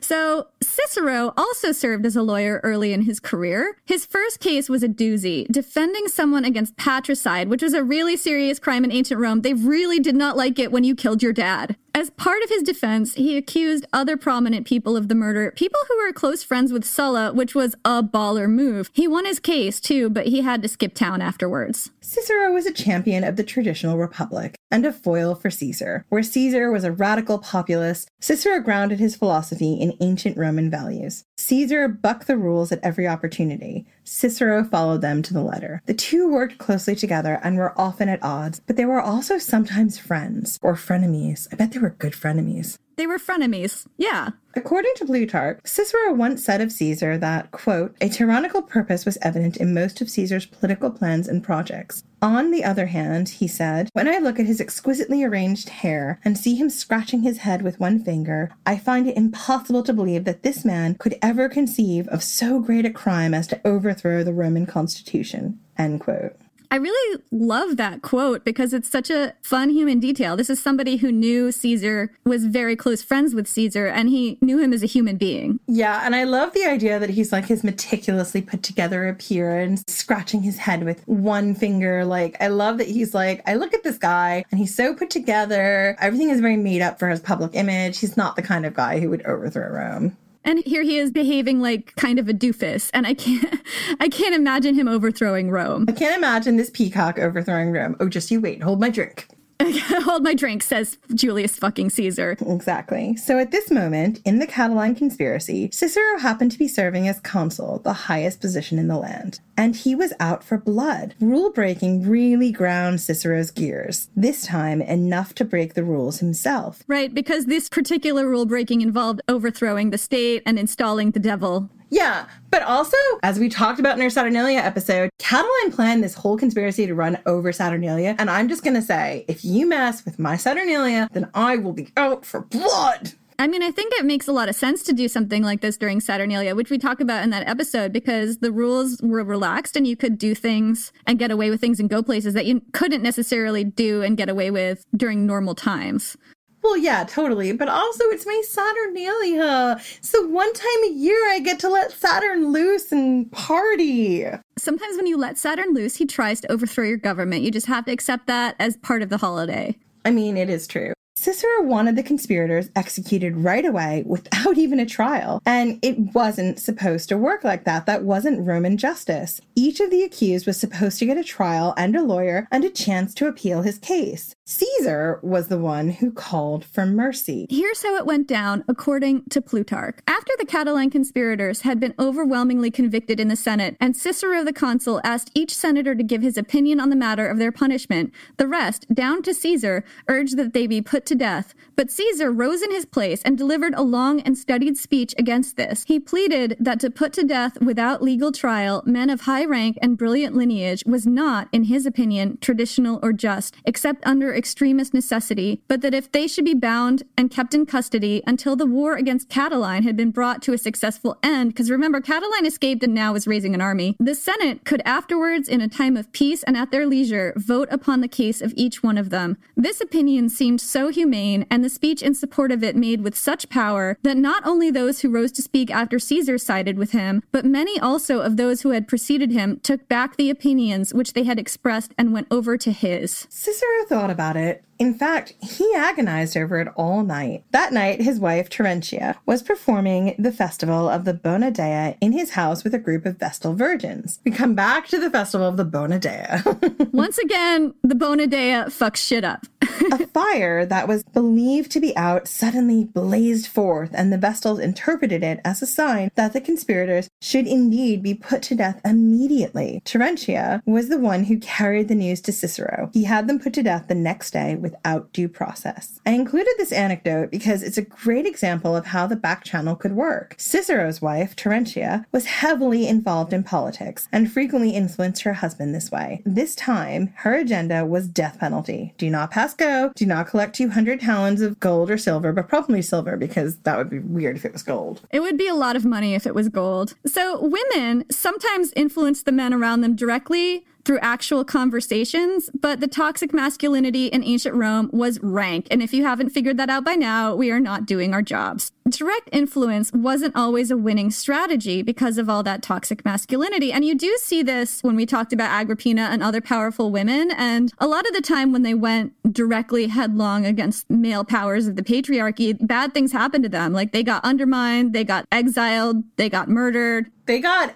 exiled and then beaten so badly they lost an eye. That was Agrippina the Elder, and we talk about that in Germanicus the Manicus. But it just shows you that it was a risk sometimes trying to influence men directly. However, these men were often superstitious, and the women understood how religion affected politics, the public, and the individual psyches of the men they wanted to persuade. A woman who was involved in religion had a very useful tool in her back pocket for influencing superstitious men. And we saw Caesar's mom, Aurelia, use this strategy to save her son's life with Sulla. Sometimes working the back channel required a delicate touch, borrowing the authority of the gods to influence these really superstitious men. And you see Terentia doing that here. So despite Caesar's best efforts, he was outmaneuvered by Terentia, and the Catiline conspirators were immediately sent to the Mamertine prison to be executed. And I just have to go on a teensy little tangent about the Mamertine prison. It was just a hole in the ground that had originally been a cistern for a spring. It was a horrible pit. Prisoners were lowered into the black pit and then strangled to death. All 5 of these co-conspirators died this way without any due process. Even if all the accused were guilty, it was a great miscarriage of justice.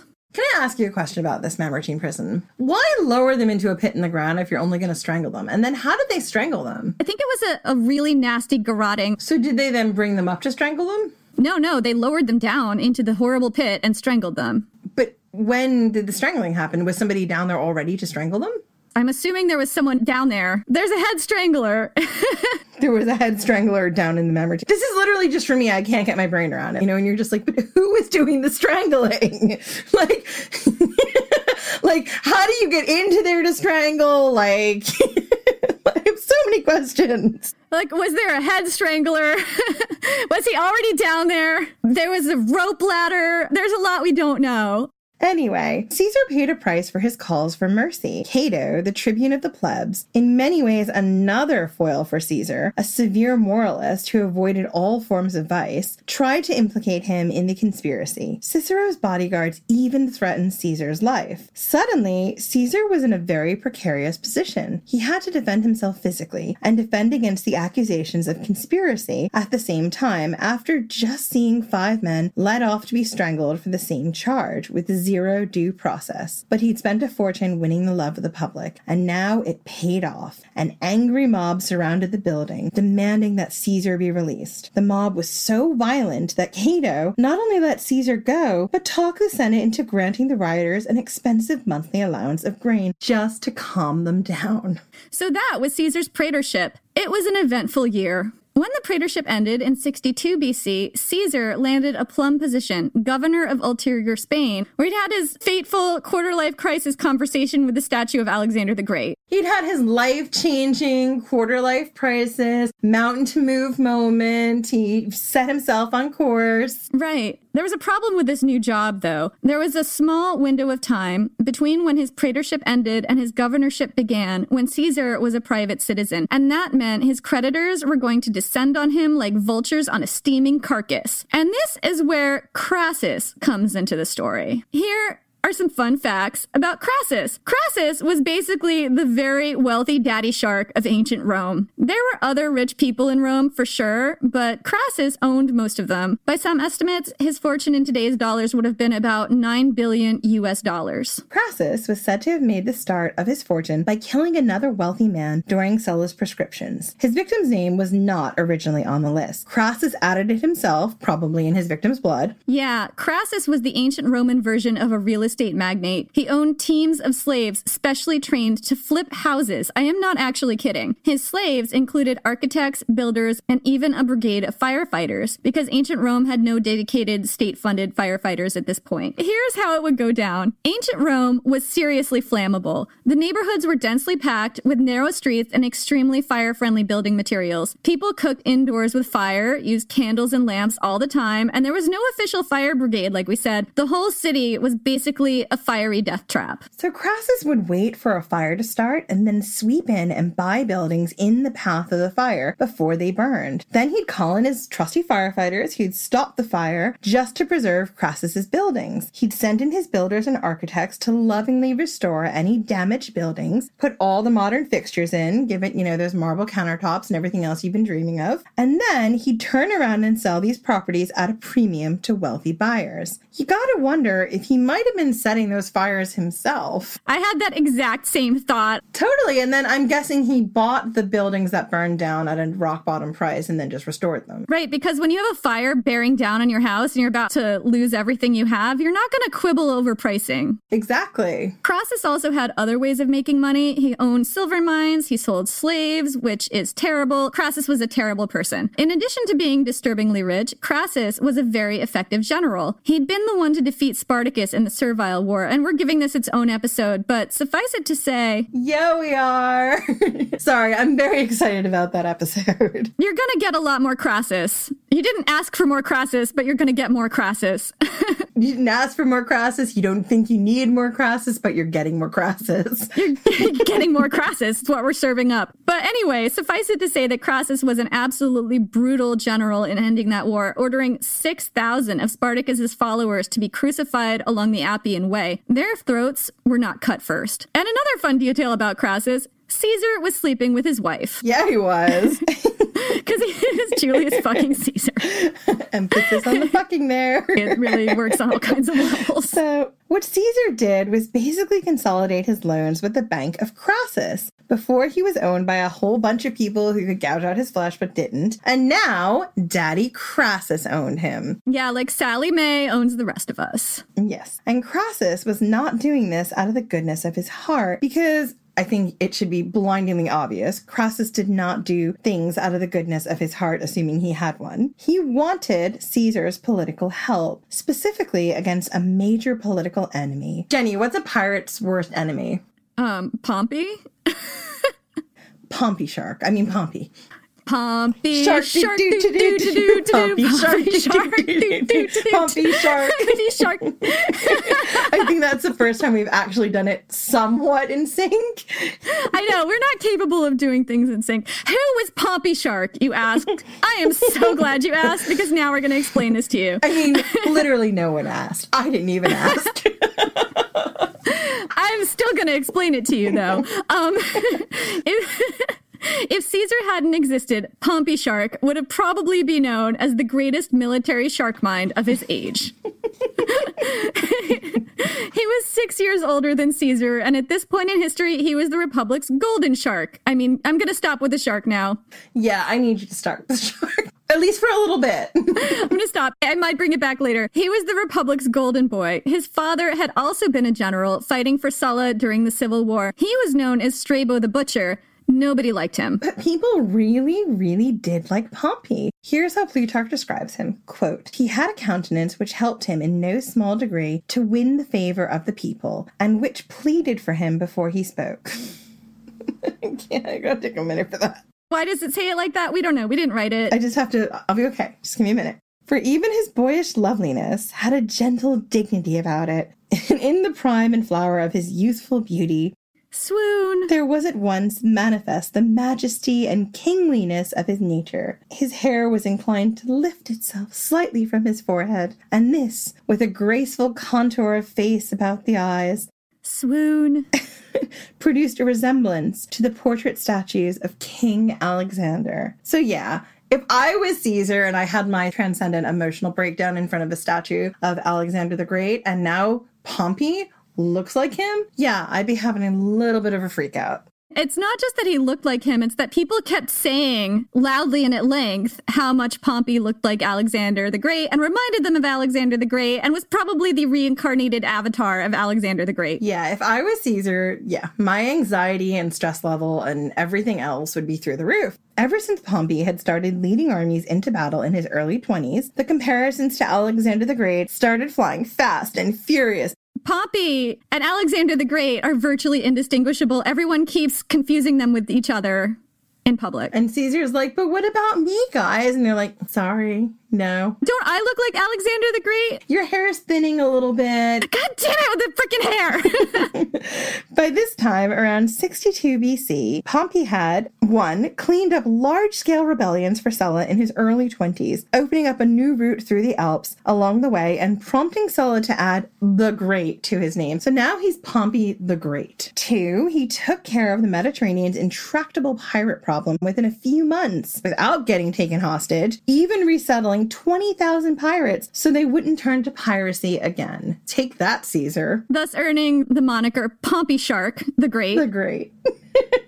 And 3, ended the war with Mithridates, which had been going on and off and on and off and on and off for 25 years and had broken other very capable Roman commanders. That's why he's Pompey Shark the Great. More fun facts about Pompey. He was often depicted with his hair blowing back in the wind. If you see a bust of Pompey, it's got this widow's peak right in the front of his forehead, which Caesar was blindingly jealous of because he was thinning a little bit on top. And I think that this widow's peak is supposed to represent Pompey standing in a wind tunnel or on the prow of a ship or something. His father, Strabo the Butcher. I know. It's just ridiculous. That's what his name was. People called him that.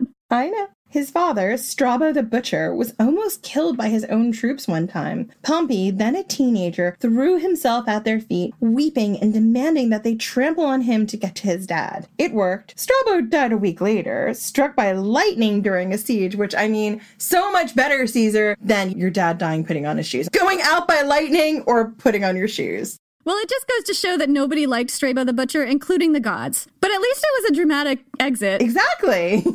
Pompey was one of those people Sulla ordered to divorce his existing wife and marry someone else. Unlike Caesar, Pompey went along with this, but his new wife, Sulla's stepdaughter, died in childbirth basically 5 minutes after they were married. She was pregnant with her former husband's child. Crassus did the bulk of the work winning the Third Servile War against Spartacus, but Pompey showed up late in the game and mopped up some fleeing fugitives. Then he went back to Rome and claimed the credit for winning the entire war. And this might be the root of why Crassus and Pompey hated each other. And to be honest, I would not be cool with that, Pompey. That is not something that would make me think you're the great. It would be like, yeah, Pompey the late. Pompey the little shit. Crassus thought Pompey was a little shit. Well, you can't blame him there. I mean, he did all that work and all that expense to, like, sort out Spartacus's rebellion. And then Pompey's like, I'm going to round up these harmless people fleeing who may or may not even be part of the rebellion and say, I did all the work and I'm going to take all the credit. Triumph me! That's probably how it went down.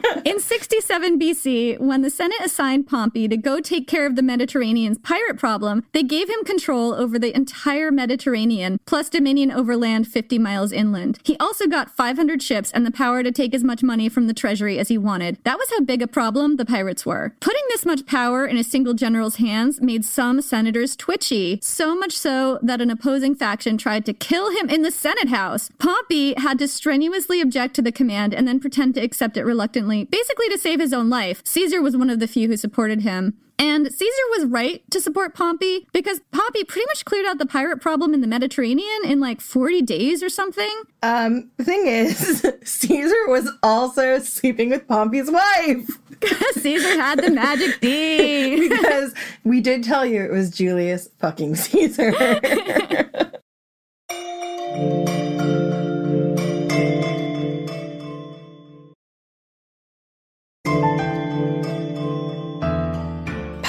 Crassus despised each other. Between 70 and 69 BC, they served together as consuls and argued constantly about every single thing and got nothing done. And again, that sounds so familiar. Could you imagine if you and I were consuls together, Jen? Oh, it would be awful. There's no way you and I could rule anything. We can't even rule this podcast. Actually, I think we're doing a pretty good job ruling this podcast. I think we do awesome. We would probably need some therapy to make sure that, like, we didn't, like, ruin our friendship over it, but... I mean, all we'd have to do is accept the fact that I'm the boss, and then we'd do awesome. Oh, you're the boss and I'm the dog's body. I get how it is. What's a dog's body? Dog's body is a very British phrase, I guess. It just means someone who does all the legwork, all the hard lifting, and you get to get the credit and be the commander. I'm the idea person. Oh, really? That's how our consulship would go. Yeah, you see, Pompey, it would not go well for you, because I think you know where I'm going. I'm not Crassus. I'm Julius Caesar. Moving on. Moving on. You're not even going to go there. Yeah, so Caesar consolidated his student loans with the Bank of Crassus, pledged his future support against Pompey, and then immediately skipped town, because that's what you do. I'm sensing a theme here, and it's skipping town. When he got to Hispania Ulterior, he looked around and went, shit! This place is full of bandits. And you see, that was the good news, because if there weren't bandits there already, Caesar would have had to manufacture some. Caesar had made his career prosecuting corrupt governors for using their provinces as their personal ATM machines. But now he was in their position. The tables had turned, and he had just as much debt as they did, if not more. Instead of cashing in on his governorship, though, he went after a much more socially acceptable way of making money, at least to the ancient Romans. He turned his attention to this bandit problem, quote unquote. Caesar immediately set about increasing the local army and then marched it into the hills of Iberia, nimbly avoiding ambush and defeating stronghold after stronghold. And if this looks like a magnanimous thing to do to protect the populace, think again. What Caesar may have been doing was using this whole bandit excuse as a pretext to raid local non-Roman communities and take their loot, an alternative to plundering his own province. Suetonius even tells us that he let his armies sack towns even when they surrendered peacefully. But this campaign also gave his troops plenty of opportunity to plunder, and they loved this so much they declared him imperator. They loved plundering! And we've talked about plundering before in How to Survive a Siege and stuff, and it is not okay. When an invading army attacked a city, there would be sexual assault on a wide scale, there would be murder on a wide scale, there would be taking people as slaves, and there would be a lot of theft and taking everybody's livelihood. It was a devastating thing to happen to a community. Being declared imperator was a big thing for Caesar, because it qualified him to ask the Senate for a triumph. And as we all know, all any man wants in the ancient world is a triumph, a military parade where he gets to go through the streets and everyone throws the ancient world ticker tape at them and makes them feel like they've done a great job. We've talked about triumphs in the past. This was a self-aggrandizing parade that generals got to throw when they had a really important victory. We haven't gone into it in detail, but now it's kind of relevant to this story. The triumph was the absolute highest honor to which a general of Rome could possibly aspire. And triumphs were rare. A lot of really accomplished generals lived their whole lives without being granted one. Only the Senate could grant a triumph. You had to apply, and you only qualified once you'd won a spectacular victory against a foreign enemy and your troops had declared you Imperator! You are Imperator. And then you got to say, triumph me, please. One triumph, table one. I'm turning in my triumph ticket to the Senate. I'm turning in my triumph paperwork. You'll see everything is in line. If you were lucky enough to be granted a triumph, it would most likely be a once-in-a-lifetime honor, and here's how it would go down. At the first light of day, you'd gather with your army in the Field of Mars. This is outside the ceremonial boundary of the city. Generals with an army were not allowed to cross this boundary until their triumph, so as not to trigger fears about Sulla-style takeovers, because that was very triggering. But as the conquering general, you got to aggrandize yourself in ways not normally allowed. For instance, by painting your face red and wearing a laurel crown and the toga picta, or painted toga, which was dyed solid purple with a golden stripe. The purple dye was really expensive to make. Later, this type of toga was used exclusively by emperors. In the time of the Republic, it marked you out as close to gods and kings. Your parade would then wind through the narrow streets of Rome. Everyone in the city would turn out to see you, thronging the streets, crowding the rooftops, and hanging out of windows. throwing flower petals, burning incest-bearing breasts, ancient world confetti. It was all for you. You were a rock star, and everybody treated you like one. They'd throw their bras, they'd have their lighters going. It was amazing. So first would come your defeated enemy, generals, kings, and leaders from the other side that you'd captured in battle and didn't kill for this particular purpose, and their families would be walking in chains, and this might include women and children. Then would come the loot. Gold and silver, statues, furniture, money, and anything of value that your army stripped from the vanquished people. Then would come the senators and magistrates of Rome, walking on foot, your bodyguards, and then you, the glorious conquering general, riding a chariot drawn by horses. In your full triumphal regalia, your face painted red, a slave would ride in your chariot behind you, whispering in your ear, "Remember, you are mortal." Because after all this, presumably you need reminding. So after that comes your army, all decked out in their battle gear, singing rowdy songs at your expense. Caesar's legions used to sing a song about how the citizens of Rome should lock up their wives because, quote, "Here comes the bald adulterer." I love how they were singing about Caesar's magic D and his triumph. Yes! It's like they knew exactly what he was, and they were not afraid to tell the world. Oh, they knew. Everyone knew about the magic D. Last would come 2 pure white oxen with gilded horns and flowers around their necks, destined for sacrifice at the feet of the statue of Jupiter, because it sucks to be a pure white ox in ancient Rome. This parade would wind its way through the streets of Rome. On the way, you'd stop at the Mamertine prison to drop off your war prisoners. These would usually be strangled, sometimes down in the horrible hole, and sometimes in front of the whole populace. Then you'd make your way to the Temple of Jupiter on the Capitoline Hill, where you'd sacrifice to the god. There might also be several days of games and feasts. Frequently, large triumphal arches, theaters, and other ornate buildings were raised to commemorate the occasion. Generals were supposed to behave with humility and dignity during their own triumphs. In fact, the whole time, the Senate would be watching you very, very carefully to make sure that you didn't exhibit the signs of wanting to be a king for more than a day. But make no mistake, a triumph was the pinnacle of a general's career. Pompey Shark, the Great, incidentally, had 3. That's how much of a golden boy he was. And Caesar was eating his heart out the whole time. Absolutely. Caesar needed this triumph because if he doesn't get it, he's 3 behind. He's got to close that gap. He's already way behind Alexander the Great and way behind Pompey Shark the Great, and he needs a triumph. He's desperate for a triumph. And let's be honest, he's done with quarter-life crisis and moving into midlife crisis territory. Pompey's last triumph was granted in 61 BC after finally defeating Mithridates. It had taken 2 whole days for Pompey's triumph to wind through the streets. The loot on display included 75 million silver drachmae, more than the entire tax revenue of the Republic for a year. A solid gold statue of Mithridates, 12 feet tall, and enough golden gem-encrusted vessels to fill 9 display cabinets and to make my little magpie heart sing. Jen's in like the audience of the triumph going, whoa!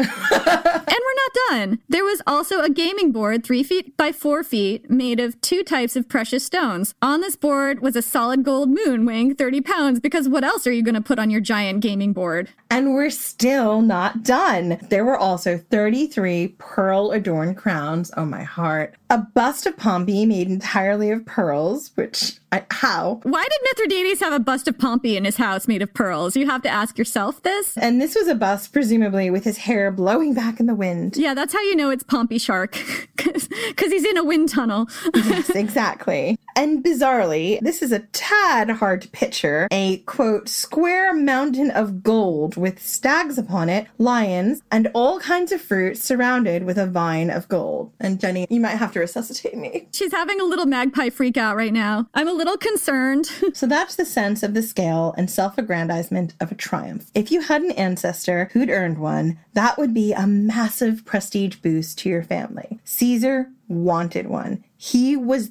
thirsty for one. It would have taken his career to the next level and would have helped him get on his 7-point step to be Caesar the Great. Right, Caesar Shark the Great. And There was only one problem. Caesar was also up for consulship that year, and to be elected consul, you had to present yourself before the Senate as a private citizen, risking your creditors. And that was a problem for Caesar for other reasons too. Remember that rule about how generals couldn't enter the city until it was time for their triumph because it gave everyone extremely unpleasant Sulla flashbacks? Caesar couldn't both enter the city as a private citizen and get his triumph as a conquering general. It was one or the other. He tried to have both. He sent a request asking the Senate to let him stand for the consulship in absentia. The Senate nixed this, so Caesar made a decision: sacrifice his triumph and stand for consul. It was a painful decision, but you can see why. He sacrificed a self-aggrandizing grandstand for the chance at real power. Caesar left his army outside the city and entered as a private citizen to stand for consul,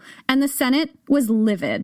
By this time, Caesar had made a lot of enemies, especially among the traditionalists like Cato and Cicero. He had done a lot to deliberately piss off the Sullan regime in the past decade or so. Here's a fun example of that. At one point, I think during his aedileship in 65 BC, this would have been 5 or 6 years ago, since bringing out the images of Marius at his aunt's funeral had gone so well, Caesar took that stunt a step further. He commissioned more images of Marius and statues of the victories bearing trophies, and he had them set up all over the Capitol in the middle of the night. People woke up in the morning to find these golden glittery statues bearing inscriptions celebrating Marius's victories all over the Capitol. It was like Christmas morning for the downtrodden Marian supporters and magpies of the world, as well as a giant FU to the Sullan regime. The citizens lost it, and so did the magpies. Janet always has to make sure to mention the impact on the magpie contingent.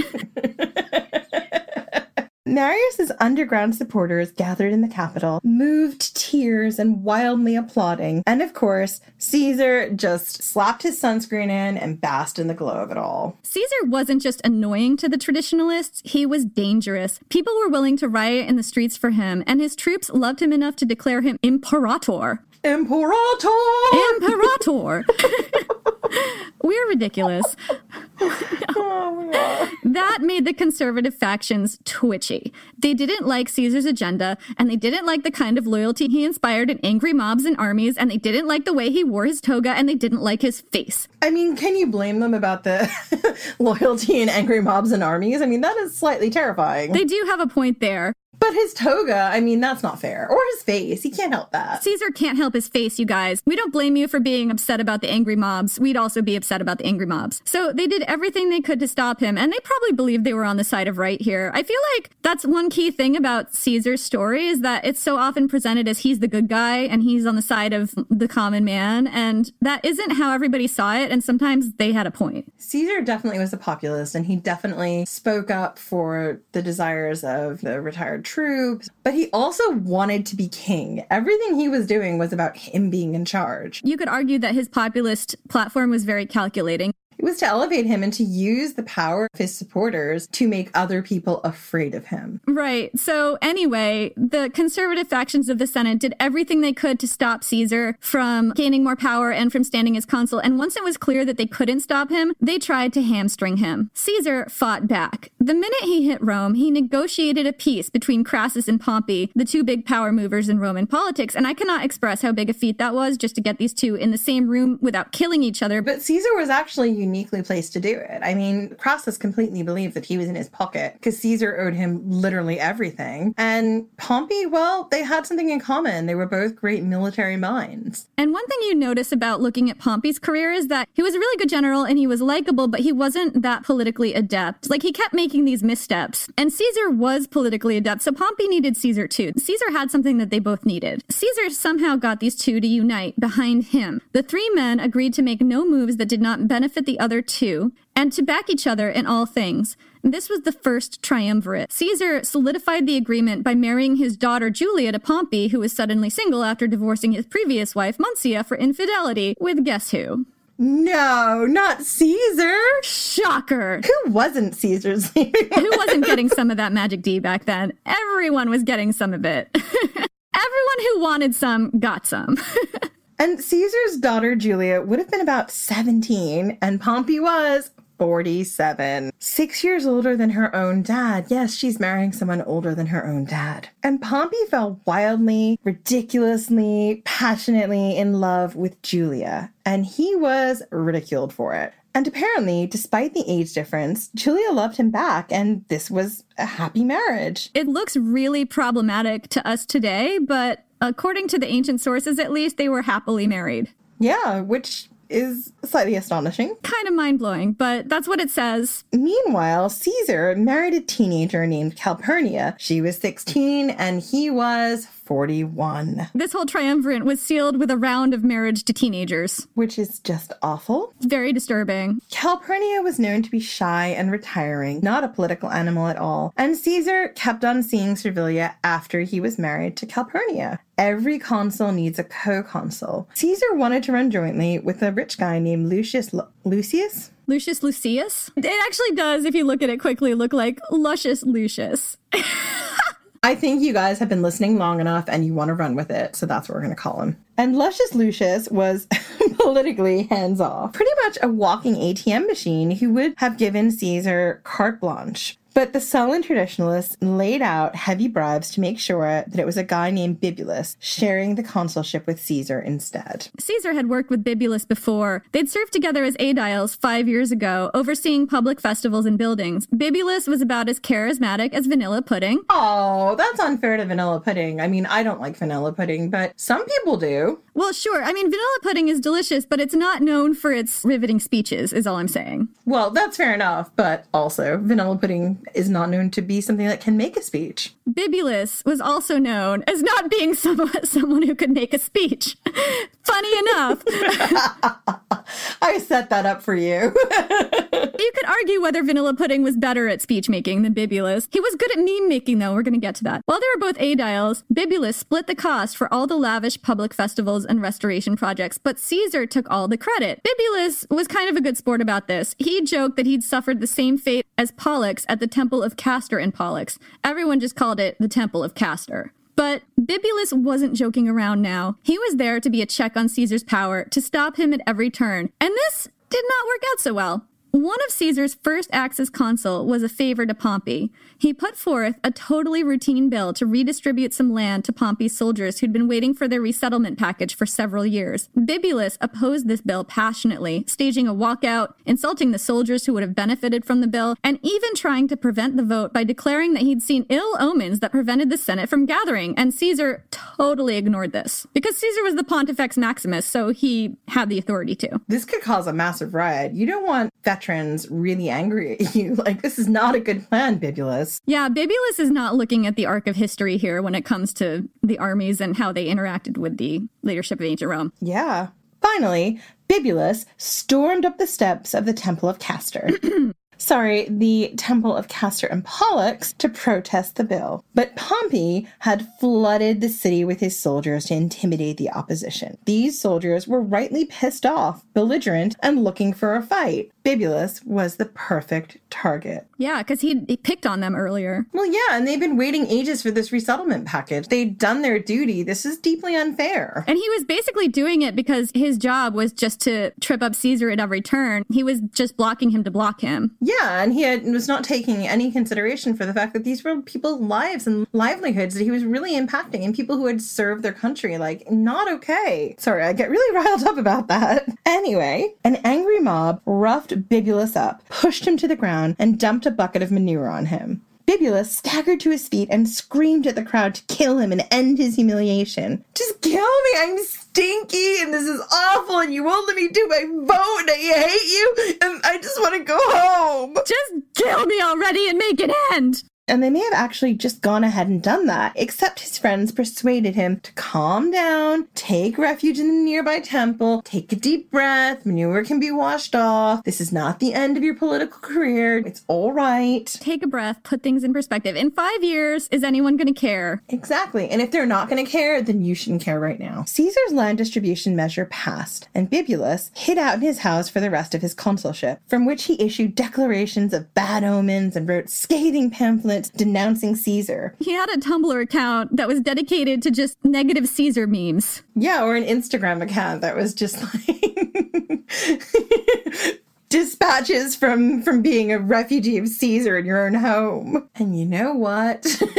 That's one way to pass a year, Bibulus. The thing is, everyone laughed at him. At this time, yearly days were referred to by the two people holding the consulship at that time. It was considered the height of hilarity to date things in the consulship of Julius and Caesar, rather than Bibulus and Caesar. Ouch! Sick burn! With Pompey and Crassus at his back, there was nothing Caesar couldn't strong-arm the Senate into. Pompey would flood the city with his soldiers to intimidate Caesar's enemies, and Crassus made sure the bribes got paid. The situation got so bad that many senators left town. When Caesar looked around one time and remarked, why is the Senate house so empty? Why is that? One elderly senator straight up told Caesar that they'd all fled town because they were terrified of his armed followers. If you're getting unpleasant Sulla flashbacks right now, you're not alone. Basically, all of Rome is with you. Toward the end of Caesar's year in office, the political mood started to turn. Caesar faced fierce political opposition, and not always just from the traditionalists. Now, even the angry mob faction was kind of 50-50 on Caesar. Some were still on his side, but others saw a dictatorship waiting to happen, or one that maybe already had. Meanwhile, Bibulus stayed in hiding, announcing his bad omens to the Pontifex Maximus, because that's going to work well for you, and releasing his pamphlets. And these started to be a thing. Crowds of people would gather in the forum and cackle with glee at the increasingly scandalous insults, and he was getting all the likes. He was going viral. It was happening for him. Caesar's old affair with Nicomedes was dredged up. Bibulus called him the Queen of Bithynia. Caesar as the Queen of Bithynia is just, he should have just leaned right into that. I know. Anyway, moving on, Pompey and Crassus were targets too. Pompey once gave a speech denying the accusations in Bibulus's pamphlets, which only made people snicker behind his back. Pompey, dispatched from the 21st century, don't feed the trolls. Exactly. Anyway, a plot to assassinate Pompey was uncovered, and a young aristocrat was executed for it. So, by the end of Caesar's very eventful consulate, once again, Rome was looking extremely hot for him, and he was looking to skip town. He'd made a lot of political enemies. Comparisons with Sulla were starting to happen, and that made people stabby. See, Caesar wanted comparisons with Alexander the Great. What he was getting was comparisons with Sulla. Nobody wants to remind people of Sulla. A lot of people were just waiting for his consulship to end so they could sue him for offenses against the state. Not to mention, he was eyeballs deep in debt to Crassus. Caesar, at the end of his consulate, had some serious needs. These were, number one, another position, quick. Immunity from prosecution for, say, 3 to 5 years. Enough time for all his abuses of government to blow over. Number two, money. Because student loan debt cannot be discharged by bankruptcy, and neither can your debts to Daddy Shark Crassus. Right, you were not going to get away with not paying him back. Number 3, a military victory so big and so glorious that it would overshadow Pompey Shark the Great, Rome's military golden boy, and burnish up Caesar's reputation back home and make everyone start comparing him to Alexander the Great, finally. Because much like Alaric, who just wanted to be senior advertising director of the Goths, all Caesar wanted was to be Caesar the Great. The Senate couldn't stop Caesar from picking his own next move. The Senate tried to assign him governorship over, quote, the woods and pastures of Italy, which literally meant they wanted to put him out to pasture. Yeah, it was a junk governorship. It was like, you get to be governor of, the median strip in the highway. Exactly. And Caesar just went ahead and ignored this, and he picked his own next assignment. And there was one region Caesar could be governor of that would fulfill all of his needs. Governorship of Gaul. So at this time, the Roman Republic had a big territory in what was now Spain. They called it Hispania. Connecting that territory with the rest of the Republic was a thin stretch of Roman territory running along the bottom of France. The Romans called this area Transalpine Gaul. To the north of that, though, was basically Free Gaul, or most of France today, which at the time was unconquered territory. Or, as Caesar would see it, fair game. Remember, Caesar didn't like to plunder his own provinces. He preferred to beat up on neighboring tribes instead. The optics were better. The Free Gaul had vast stretches of unconquered territory ripe for the plundering. If he could conquer Gaul, Caesar could enrich himself massively, pay off his creditors, and return to Rome a hero. He'd have more money than Crassus and a bigger army than Pompey. If he played this right, he'd be invulnerable when he got back to Rome, the next best thing to a god. If he played it wrong, assuming he survived, his creditors and political enemies would rip him to pieces, so he just couldn't play it wrong. It was win or die. With this in mind, Caesar turned his eyes toward Gaul.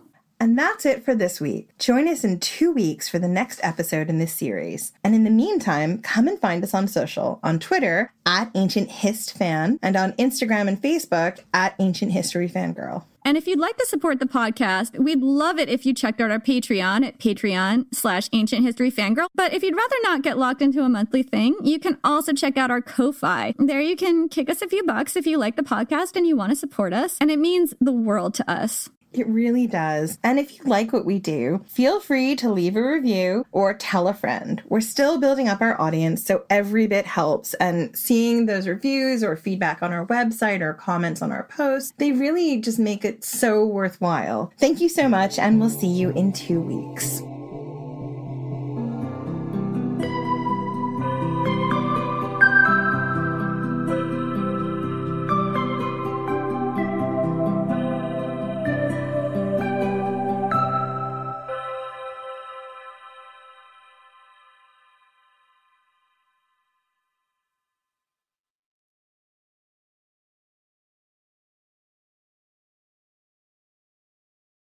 Step into the world of power, loyalty, and luck. I'm gonna make him an offer he can't refuse. With family, cannolis, and spins mean everything. Now, you wanna get mixed up in the family business. Introducing The Godfather at ChumbaCasino.com. Test your luck in the shadowy world of The Godfather slot. Someday, I will call upon you to do a service for me. Play The Godfather, now at ChumbaCasino.com. Welcome to the family. No purchase necessary. VGW Group. Void where prohibited by law. 18+. Terms and conditions apply.